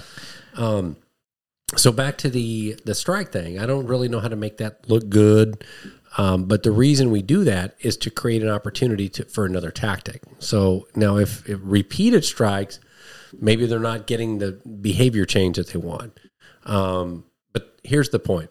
Break that down a little more. When you're saying this, the way you're explaining it is cops are going to get it. And what I'm trying to harp on is like when you say repeated strikes, what he's saying is you punch somebody in the face and they keep punching them in the face. You know what I mean? That's what I'm trying to. I want to break it down a little bit better. So often what I see in my experience in review and use of force incidents, a punch never looks good. I don't know how to make that look good, but we have to look at what is the totality, what was the behavior that followed that. If a punch was followed by a control technique, that tells me the officer's doing that to move to a position where they can control the person, handcuff the person. If I look at, hey, they deliver a strike, they deliver another strike, another strike, another strike, another strike, there's usually a good chance that there's a degree of hesitation because the officer is overthinking this, which is, I don't want to, if I deliver it, it's good, isn't it? Yeah. It's probably my favorite one from that brewery. Oh, yeah. But we want to deliver a controlled strike, and we want to, based on our experience and what we're trying to achieve, enough force that allows us to get the behavior change that we want. So if it's a split second stun distraction, cool. So that some of that comes with training, some of that comes with experience. But if we're hesitating because we're thinking, instead of being in the moment going, I need to gain control of the hands, I'm thinking, how is this going to look on camera? I might do a not very effective strike that's not very controlled. It's not enough force to get that behavior change. What does that mean? It means I need to do it again. Yeah. And then it didn't work. I need to do it again. So what's the one and done? It's not about hitting as hard as you can. It's about hitting to where this is effective enough, or striking, whatever the case is. And it can even be with pressure points. Enough to where I'm getting the behavior change, so I don't have to use any more force, and I can. It's for the greater good. Yeah. It's so I can move to a position or gain control of the hands and handcuff. Yeah. So the one and done concept, it's not about hitting somebody as hard as we can. It's delivering enough force that it could be, it's whatever is enough to affect that change. But if my mind is not in the moment and I'm thinking about what's going to happen later down the road, that can be a problem. That can result in hesitation and overcompensating behavior that leads to multiple strikes, which one strike, they don't look good anyways. Multiple strikes looks even worse. But sometimes officers, they go, well, I was afraid. I didn't know if I didn't want to hurt that, whatever the case may be. There's some kind of hesitation based on their mind is somewhere else instead of in that moment. Yeah. So, and one of the points that I want to bring across to the community is sometimes you see an officer who is not being assaulted, but he strikes first. The officer strikes first, and it's always an issue. Like that guy wasn't doing anything. And there's these indicators that we see: clenched jaw, clenched fist, fighting posture, little things that. And I'm not trying to negate or minimalize a citizen's perspective, but what I'm trying to say is there's factors. But if you see an officer strike first and he does a one and done, that's the way I like to refer it, and he moves in and cuffs and does what he needs to do.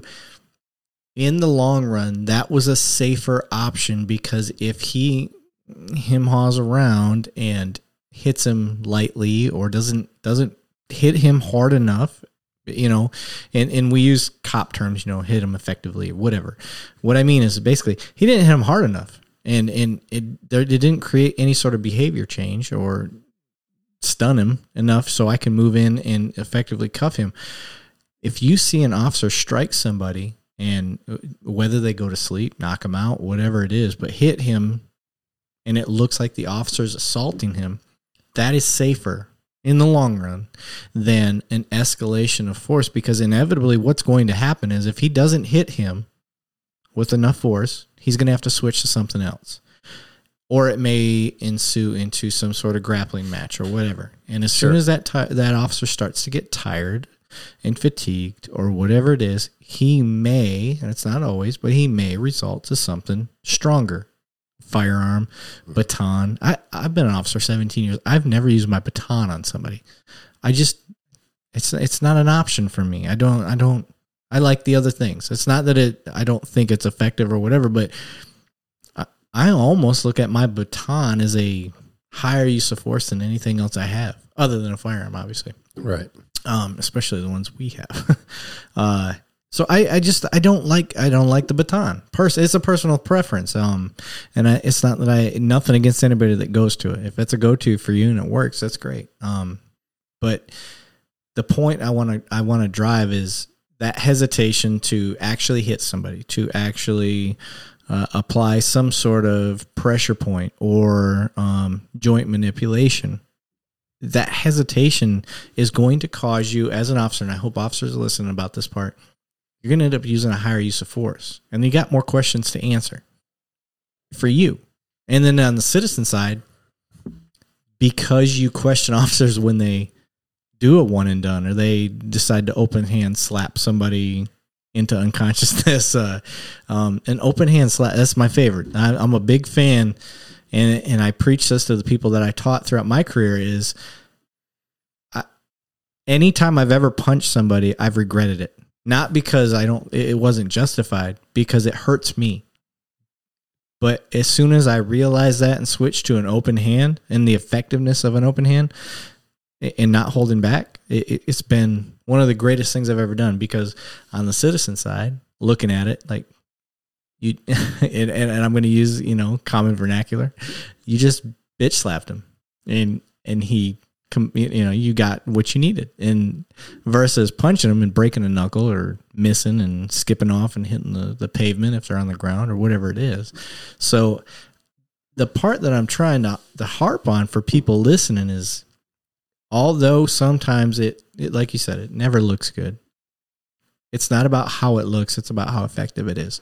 And the effectiveness, fast and quick and in a hurry, saves us from escalating down the road. And would you, a person who's got more experience and is more of an expert in the eyes of the court, in the eyes of anybody else in this career field, would you agree with that? In a nutshell, it's this. I definitely agree that the hesitation and can lead to compensating behavior. It's going to be about what is the most effective way to gain control. And also look at the other filters, what's within policy. Because if somebody is telling me, hey, listen, I know I got a traffic warrant, you want to take me to jail, I just don't want to go to jail. And they kind of look at the ground and they turn around with their arms to their side and they walk away. Is that going to justify me running up and punch that person? I'm going to say no, because I'm going to consider that we could say that's active resistance.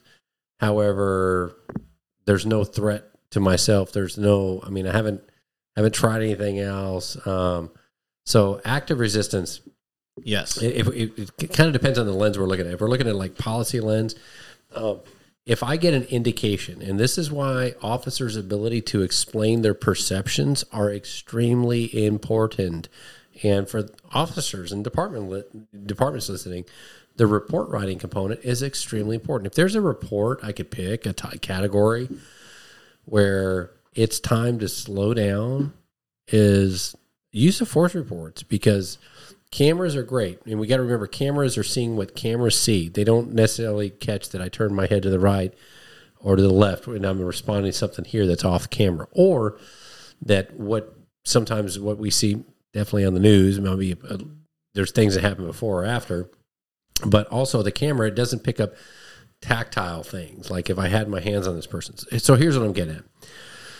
So if there's something to indicate to the officer that this person is about to assault me, fight me, maybe they clench their fists, or like kind of some of the things you said. Maybe it's the nonverbal cues, where how they slightly turn their feet and they put their fists at their side and they go, I'm not going to jail. And they're looking directly at me. Okay, this is somebody who's putting themselves in a position based on those observations and facts. I feel that they're preparing to not only resist arrest, but they're preparing to assault me if I engage. So that might be why I went to maybe a taser, so I could use force at a safe distance. Or I said, before moving in, I'm going to do a strike, so that takes their mind off of what is happening in that moment, so I can gain control of their hands. So we have to look at it through a couple filters. One of those is what's reasonable from the officer's eyes. If somebody just says, man, I really don't want to go to jail today, that's not enough. That alone is not enough for me to just use force in terms of a strike or, slap, whatever the case is. But if somebody says, I'm not going to jail today, I don't care what you do, I'm using the mic for effect. I like it. So I'm not going to jail today. Do what you got to do, but I ain't going. And they're staring at me and they're changing their body position. That's different. And I can articulate that. I can explain that based on those facts and observations. I felt this person was preparing to fight me. And if I got any closer, if I tried to move into handcuff, they would hit me, strike me, or assault me. So in order to gain force effectively, I either deployed my taser or I moved in. I delivered a distractionary strike by means of a open hand strike that allowed me to momentarily stun them, so I can gain control of the right hand to get them on the ground. Right. So on the citizen side, it's important.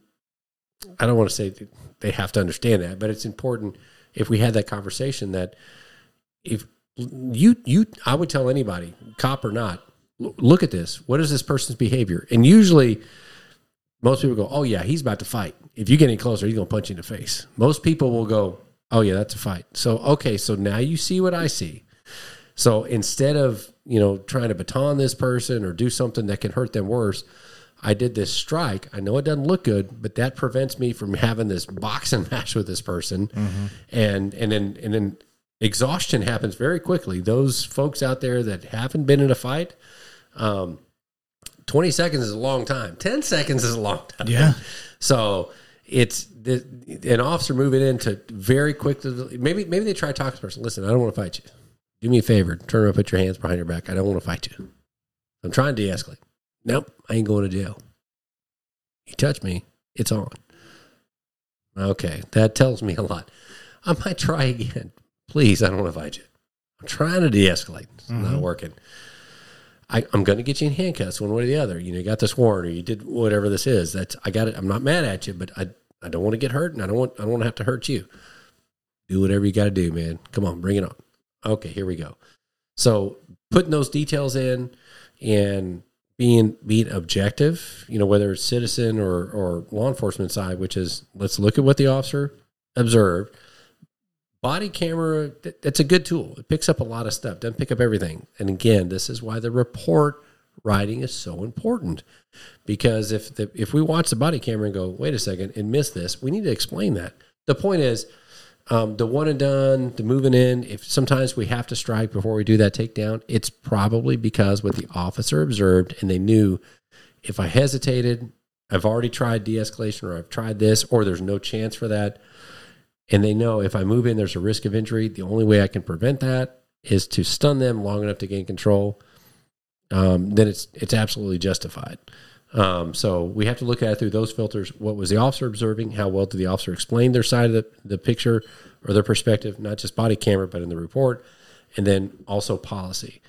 If I'm not observing that potential risk of injury, and the person just says, hey, I don't want to go to jail, I got to go to work in the morning, and the officer punches that person, I got a problem with that. So not only am I not seeing the risk of harm or threat to the officer if they handcuff this person, that's not in line with policy. Yeah. So it's a couple lenses we got to look at. But long story short is, hopefully on the citizen side, that makes more sense, which is quite often force is used, especially those strikes, to prevent and to gain control quickly, to prevent from using other force options that can result in more injury. In many cases, if I perceive there's a threat or risk, if I don't gain control quickly, unless I'm a professional athlete, that level of exhaustion kicks in very quick. And that person as well, and the officer as well, both of them, as exhaustion goes up, they're more likely to do things that are more extreme. Yeah. So we got to be mindful of that. So if it's time to take action, we want to do it decisively and quick. And hesitation and confidence, what we talked about, the two go hand in hand. There's an opposite relation. Yeah. And I want people to understand from the outside, if let's say you run biathlons, triathlons, all that stuff. Let's say you run 10 miles every other day, whatever it is. If you get in a 30-second fight, that is not comparable. Like, you could be a person that runs marathons. If you get in a 30-second fight, you are going to be exhausted. Yeah. It's not the same. It's just like a person that, I don't know how else to explain it. You run all the time, and then somebody's like, hey, you should try swimming a lap or two. And then you go try to swim, and you're like, oh my God, I'm exhausted. And you considered yourself a top athlete, or you play football, you play any of these other sports. And then there is something different in the dynamics physically when it comes to a real fight. And we can get into the science behind, adrenaline and all that stuff. And that was all factors. But for the citizens out there, I want you to understand, like, even if I run every single day and I lift weights, when I get in a fight, it's different. It is a physically exhausting, mentally exhausting. It's just a different thing. It even affects the way you remember things. Mm-hmm. And that's why when you hear of somebody it's not smart to take a statement immediately after somebody's been in a fight. It's not smart because they're not remembering things correctly. You got to give the body time to process.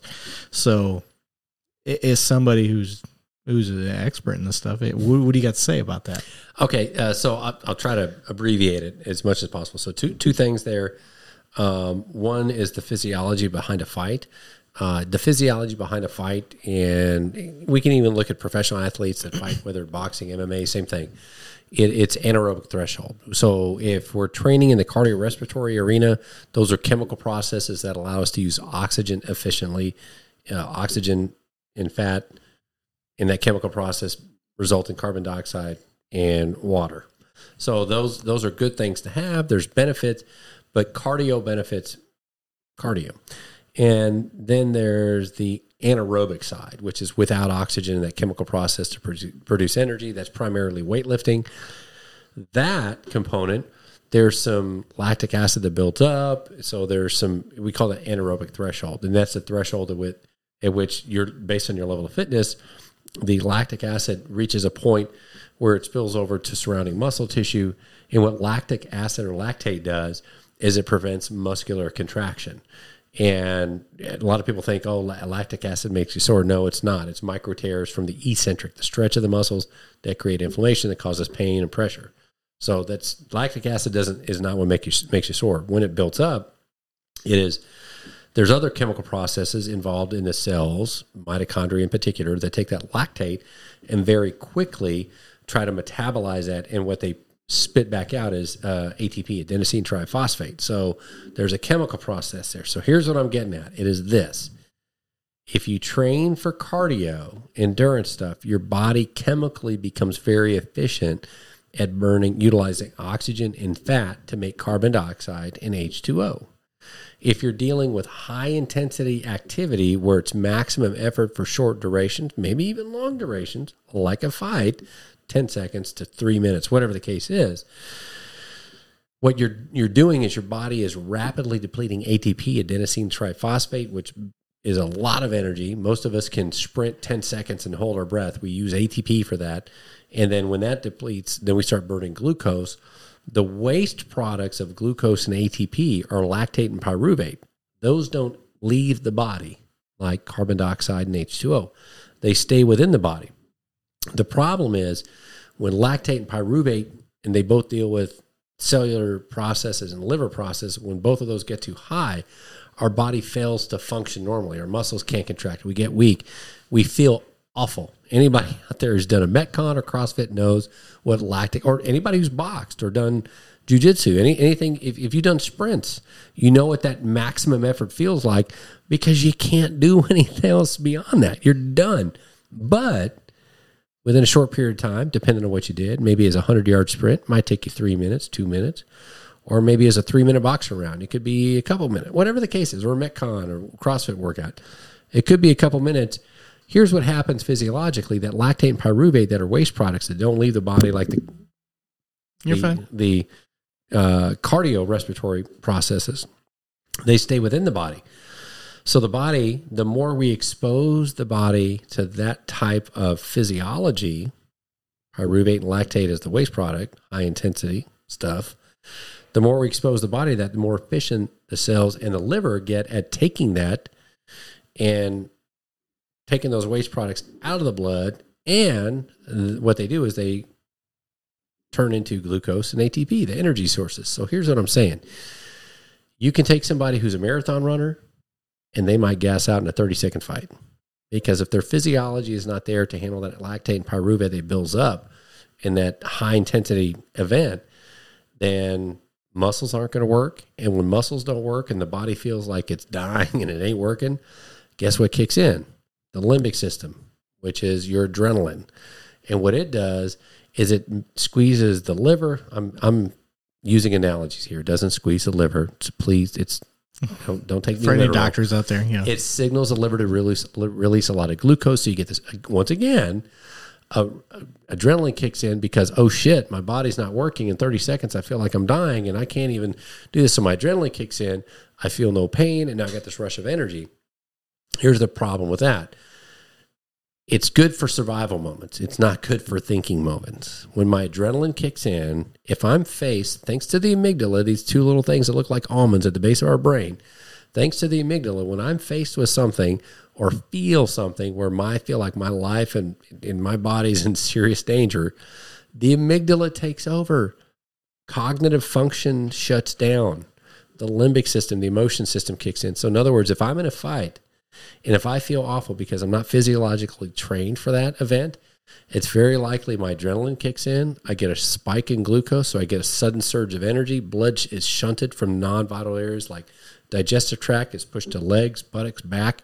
So I might vomit, I might crap in my pants, but my legs and my butt have all this blood in it, so I can jump and I can push, but fine motor skills go away. I can't grab.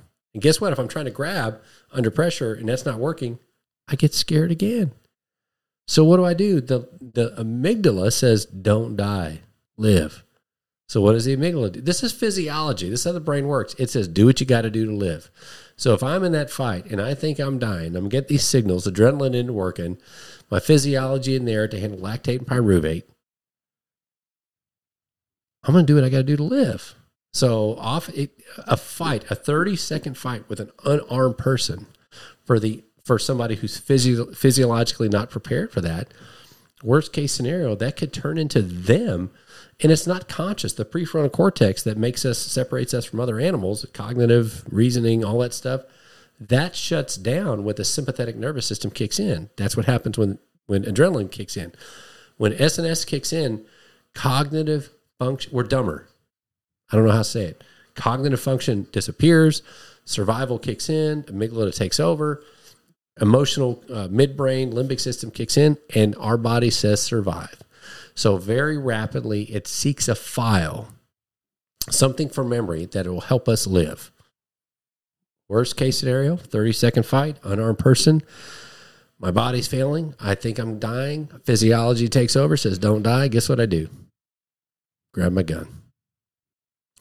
The officer's not, to say that the officer is thinking, oh, they're going to shoot. No, this is physiology. So there's something to be said about not just training, but staying in shape, having confidence in our abilities. And also when we look at things, when I'm watching a video, my adrenaline's not going. Anybody who's been in a car accident, a fight, a life and death situation, maybe a snake was about to bite you, a dog was about to bite you, whatever the case is, we all know what that feels like. And it's like, oh shit, I was trying to live. I was trying to do what I got to do. Same thing can happen in law enforcement. I'm not justifying, rationalizing. I'm just saying this is the physiology that happens. So to me, the big challenge is how do we counter that to prevent that from happening in situations that we might have been able to avoid? That is a big question to unpack. Use of force training, physical fitness, wellness, emotional intelligence, developing trust between the community and law enforcement, effective report writing, good leadership, all of these things play into that. So you and I, all this conversation, we're getting to this worst case scenario, which is I have to arrest somebody. They don't have a deadly weapon, but I get into this fight, and it ultimately leads to me being in fear of my life or serious bodily injury, and I end up using deadly force. On the surface, when we watch a video, whether it be on the news or in administration, whatever the case is, and we look at just that snippet, it's easy to say, oh, I would have done this, I would have done that. We have to look at the big picture, what led up to that. However, leadership. If I'm looking at that, and if I'm in a leadership capacity, I got to be honest, and I got to say, is some of that on me? Did I fail to train that? And I know this is a tough thing to talk about, or even I don't envy those people that are in executive level. They're dealing with they're good people. They care about people, but they have a lot of irons in the fire. They're doing a lot of things. This is a tough one because we got to, as a department, I don't care what agency is listening, but as a department, you got to ask yourself, did we fail that officer? You have to ask that question, because if we look at this and go, oh, that shouldn't have happened, then if we have got risk management, there's proximate causes, things closely related to time, contributory, which are often supervisory leadership, and then root causes, training. When something happens, I get it. A lot of us will say, oh, that officer fucked up. That's on him. Well, that's not why we're in this job, especially if you got rank. We got to ask ourselves, is there something I did that failed that officer? And if there is, I got to own up to it. Yeah. And then the other thing is, what can I do in the future to make sure this doesn't happen again? So all this conversation where happens kind of leading up to this kind of scenario. And there's no one single answer. There's definitely officer training, confidence, their abilities to talk to people, experience, de-escalation training in scenarios. All that comes into play. There's the leadership from direct line leadership or frontline leadership all the way up to the administrative side. And then there's the command and executive side, which is departmentally. Are we still, I get it, we get busy because we deal with things, but are we still have the ability to step back and say, what are we doing from a holistic view to mitigate this in the future? And we have to, and that's one of the things I do, and it's not easy to do, is there something I did that set the stage for this officer to be in that situation? If I'm, especially as somebody that I'm in their chain of command, I got to say, what role did I play? Yeah. Because it's easy and it's nice to say, oh, that's on them. Nope. What departmentally, is there anything we did that failed or set the stage for this? Because let's take emotion out of this job. So much of this job is risk management, because risk management is you identify bad things. If you can identify the bad things, we can manage the risk if we know where we fall. But we have to look at the things we want to avoid. And then also the converse, I think, or the inverse, I guess it's the opposite. There we go. There you go. The opposite of those is, what are the things that we want to have? And that's where we get into, again, effective leadership, policy writing, executive level leadership, which is we got to reward what we want to be repeated. We got to make sure that we encourage that the behaviors, the ideal outcomes, and training. We want to make sure we're training for ideal outcomes. Definitely worst case scenarios, but if it's worst case scenario, here's still the ideal outcome. So I always go back, law enforcement, I kind of go back to this. I call it the teacher and the chalkboard, which is this. In law enforcement, we get really good at identifying. We're called to a scene. Somebody tells us, hey, this, and this happened. And then we talk to a witness and we go, did that happen? Yep. Okay, cool. So very quickly, we're like a little computer. We go, elements of the offense. This happened. This person behavior is criminal. I got to arrest you. We're really good at finding those mistakes, because that's kind of, I hate saying it, that's kind of one of the underlying, I guess, nature of law enforcement is we're dealing with criminal behavior. We still want to look at the good, but in a nutshell, if we got to arrest somebody, we got to get really good at seeing where the criminal offense and behavior is. Cool.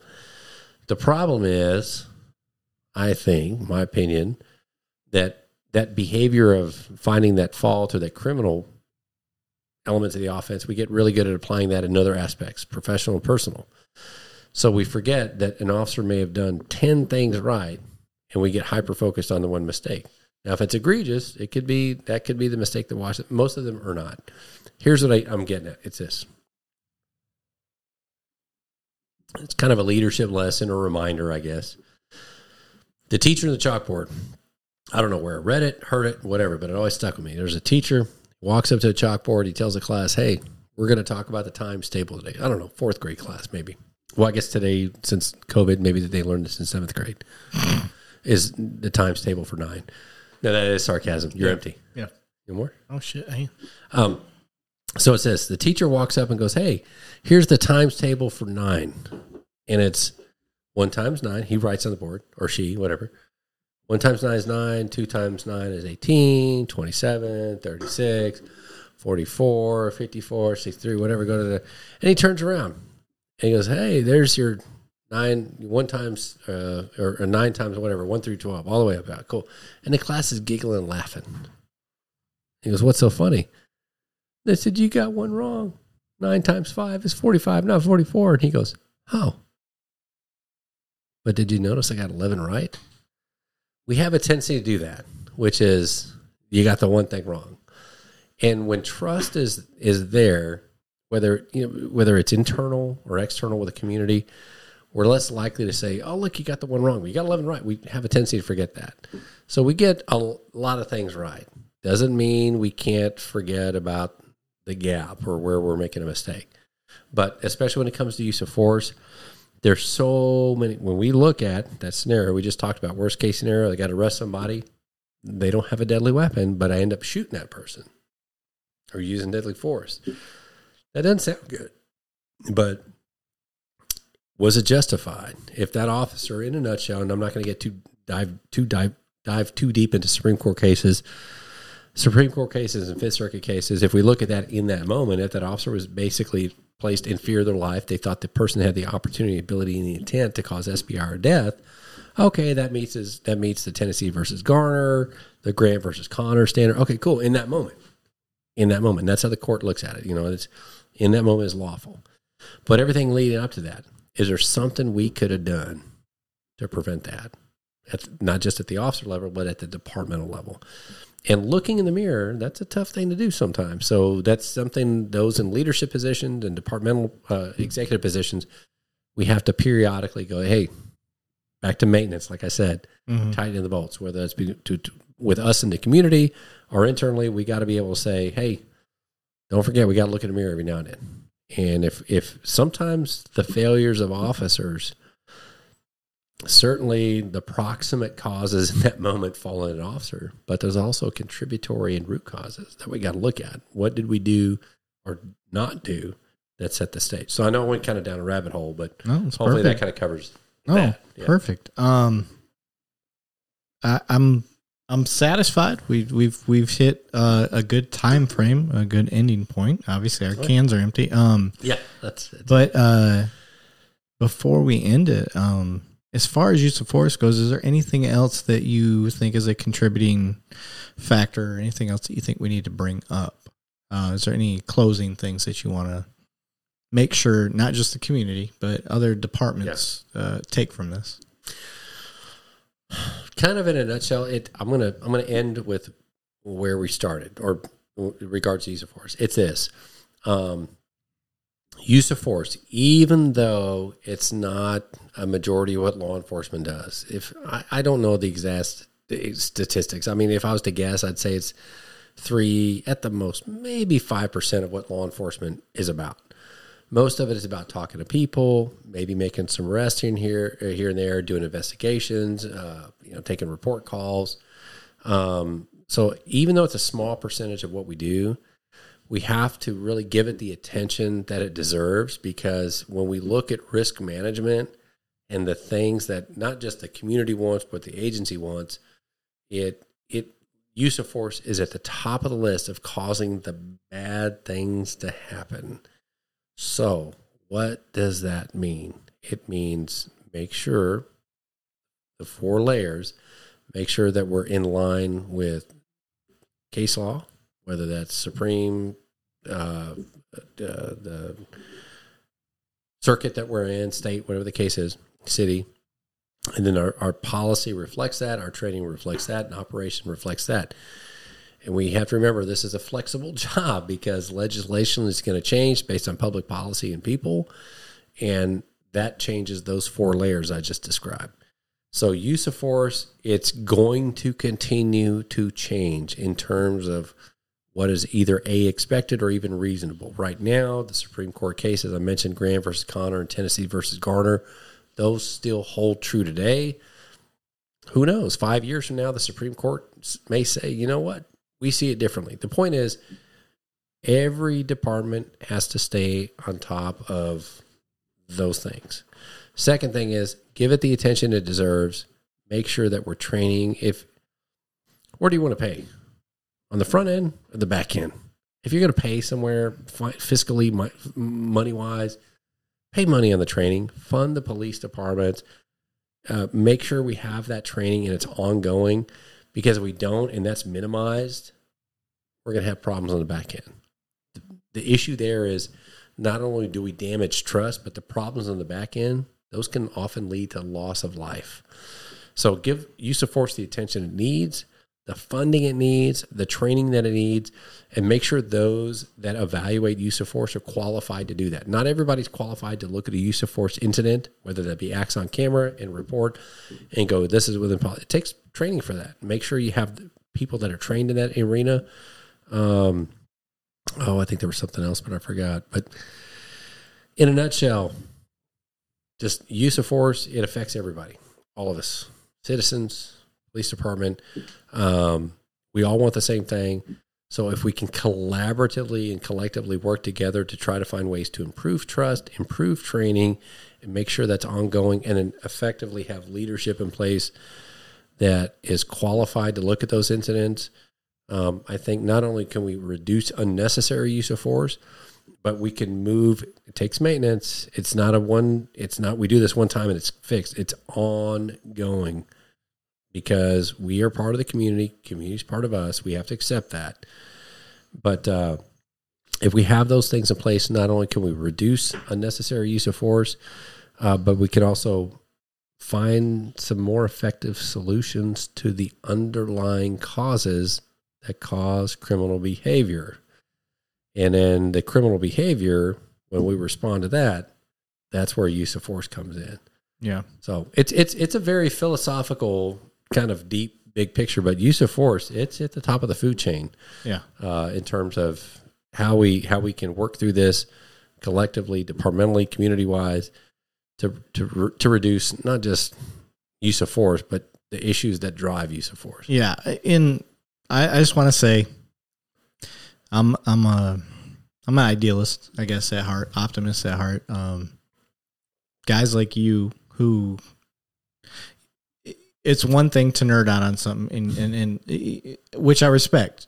You do that. I do nerd out. Yeah, when you go into something, you nerd out on it, and I don't know another way to explain it. But the motivation is to improve things, and that's why I got into law enforcement, and that's why I am who I am today. That's why I started the show. It's why I did education. That's why I did all that stuff, because I want. I don't know. I want to make things better, and I'm tired of hearing people say, "Well, that's the way things are." Whatever cliche you want to say. Although I think personally we're different in the way we look at things. Our goals are the same, and I think that's why I'm a fanboy. I'm a fanboy of Buck Wheeler, guys. So hopefully your wife's listening to this. It's just. I know in my heart, the way that I look at things, you've got the same mindset. You get there a different way. And I learned from that, and that's awesome. So I appreciate you being here. I love everything you've said today. I hope other people that are out there are listening to this. We've went long enough that I saw that. My wallpaper finally kicked in, so that's awesome. And I appreciate you being here, brother. Man, thank you, dude. This is very humbling. In my mind, I'm just a regular guy doing whatever. And I know. But it's really cool to come here and talk. And I'm hoping we get to the audience that you and I are looking for. And the one thing is with you is like I feel like you're. This is the hard part to explain, but you're pigeonholed. Like it's like I see this thing in you, and I don't know. Maybe I'm just the only one, but I don't think that I am the only one. But I want to get you out to as many people as I can. This is obviously the best way I know how to do it, because I think your mindset it's so far ahead of the direction police. I think police works in the right way. Sure. And I just think you're ahead of the curve, and I want to get people caught up as quick as I can. It's the only way I know how to do it. And I think what we're doing right now is going to change, like we said earlier. I think it's the little things that we do now that we see the fruit of that later that we never realized we would do. And you and me bullshitting over some beers, having a good time. Mm-hmm. I honestly, truly believe in my heart that down the road we can look back on this one episode alone and say that we have changed departments across the nation for the good. Right. And I know I don't have the following that would back that, but it's getting there. It's growing. The term that comes to my mind is sphere of influence, and that's all we can do. Yeah. If your sphere of influence is 3 people, it's 3 people. If it's 1,000 people, it's 1,000 people. Yeah. And as long as you're doing what you think is good and right for the greater good, man, keep doing it, man. Yeah. And thank you. To me, this is like awesome. Like looking. Yeah. I mean, I feel like a kind of to be invited to talk, that's a big, definitely an ego boost, but I don't see myself this way. Like, I just do what I do because I think it's right, and I give a shit, and I'm trying to do something that I want to leave the world a better place than when I got here, and that's it, man. And so this is really cool for me. Funny thing is, we never really talked about emotional intelligence. No, so that's another podcast. Yeah, absolutely, and I'm with you. And we touched on it, but and I think that's a good teaser for people. So to kind of to get into that part. But man, I just I can't give enough respect to you. Thank you. And in all honesty, like heart to heart, like we're boys, and you are. I love my dad. He's a good dude. He's a great guy. I love the way he policed. I liked the influence he's had on me. But I have a hierarchy of people. And if you had a mustache, you could look at him every day. I know, right? I don't. Mine grows in. I'm looking at you going, I know. Hey. But his grows in black, mine grows in red. So that's what makes it weird. Yeah. But and I'm taller and better looking. So anyway, besides me being better looking, me getting back to the fanboy part, like I have a hierarchy of people that I look up to, model after, da da da da. Like, and I've been military, done all this stuff, and I love you, bro. Okay, and it's a heart to heart thing. I love you too. I love you, man. And you are probably the top person that I model my police work after. Thank you. That means a lot. And I'm not saying that because we're on the show or whatever it is, but we're only on this earth for a limited amount of time. And if I don't tell you that now, maybe I won't tell you it ever. But I'm with you. Thank you. I just want you to know that your work and your heart that you put into it, that's what I follow. And it's one of those things that you see that stuff. And it's like Joe Rogan. Mm-hmm. I love Joe Rogan. I love him because I honestly believe his heart is behind what he does. Yeah. And haters going to hate whatever it is. You know, it's somebody that's on the top is going to get hate. But I like his heart behind it. I feel like I feel it. Maybe I don't. Maybe I'm totally wrong. But I think you're right. Yeah, the way he does his show, and that's why I copied it. I did. I didn't reinvent the wheel by any means. I just took my expertise, which is this, and my want to improve that community relations and applied it to this based on his model that he did for podcasting. So I'm glad you finally came on here. I'm glad we waited because, like I said, I wanted to get everything perfect. It was a while, yeah. It was. Yeah. And I understand from your perspective as being a little higher up and all that stuff, we had to make sure that this was on the up and up and followed the right path because we have to walk on eggshells. I hate to say that, and people look at it and they're like, why don't you ever say the place you work? Well, there's a reason. Yeah. One, they don't have anything to do with this. This is not a sanctioned thing by them, and I don't want people to construe that. This is my own.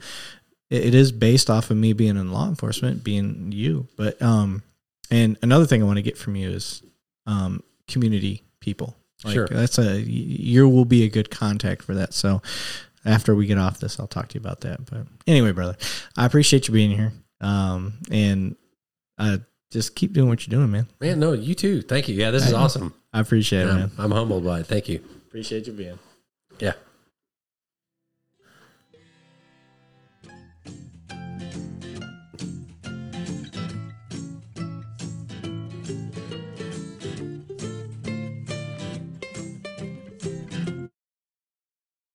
This episode of the podcast has been brought to you by flocksafety.com/2cops. That's FLOCKSAFETY.com/2 and the word cops, COPS. Flocksafety.com/2cops. And I am also announcing that they are releasing a brand new device on October 19th. I can't share any of the details here, but think, what if you could solve gun violence like a drive-by shooting, car break-ins in real time, fights that break out, reckless driving? Well, you're going to want to check out their virtual product launch to find out how this brand new device will help you solve crimes in progress. Register for their virtual product launch on October 19th, and you can use Flock Safety to help you and your agency solve more crimes in real time. That's the bonus part, in real time, guys. One more time, check out flocksafety.com/2cops.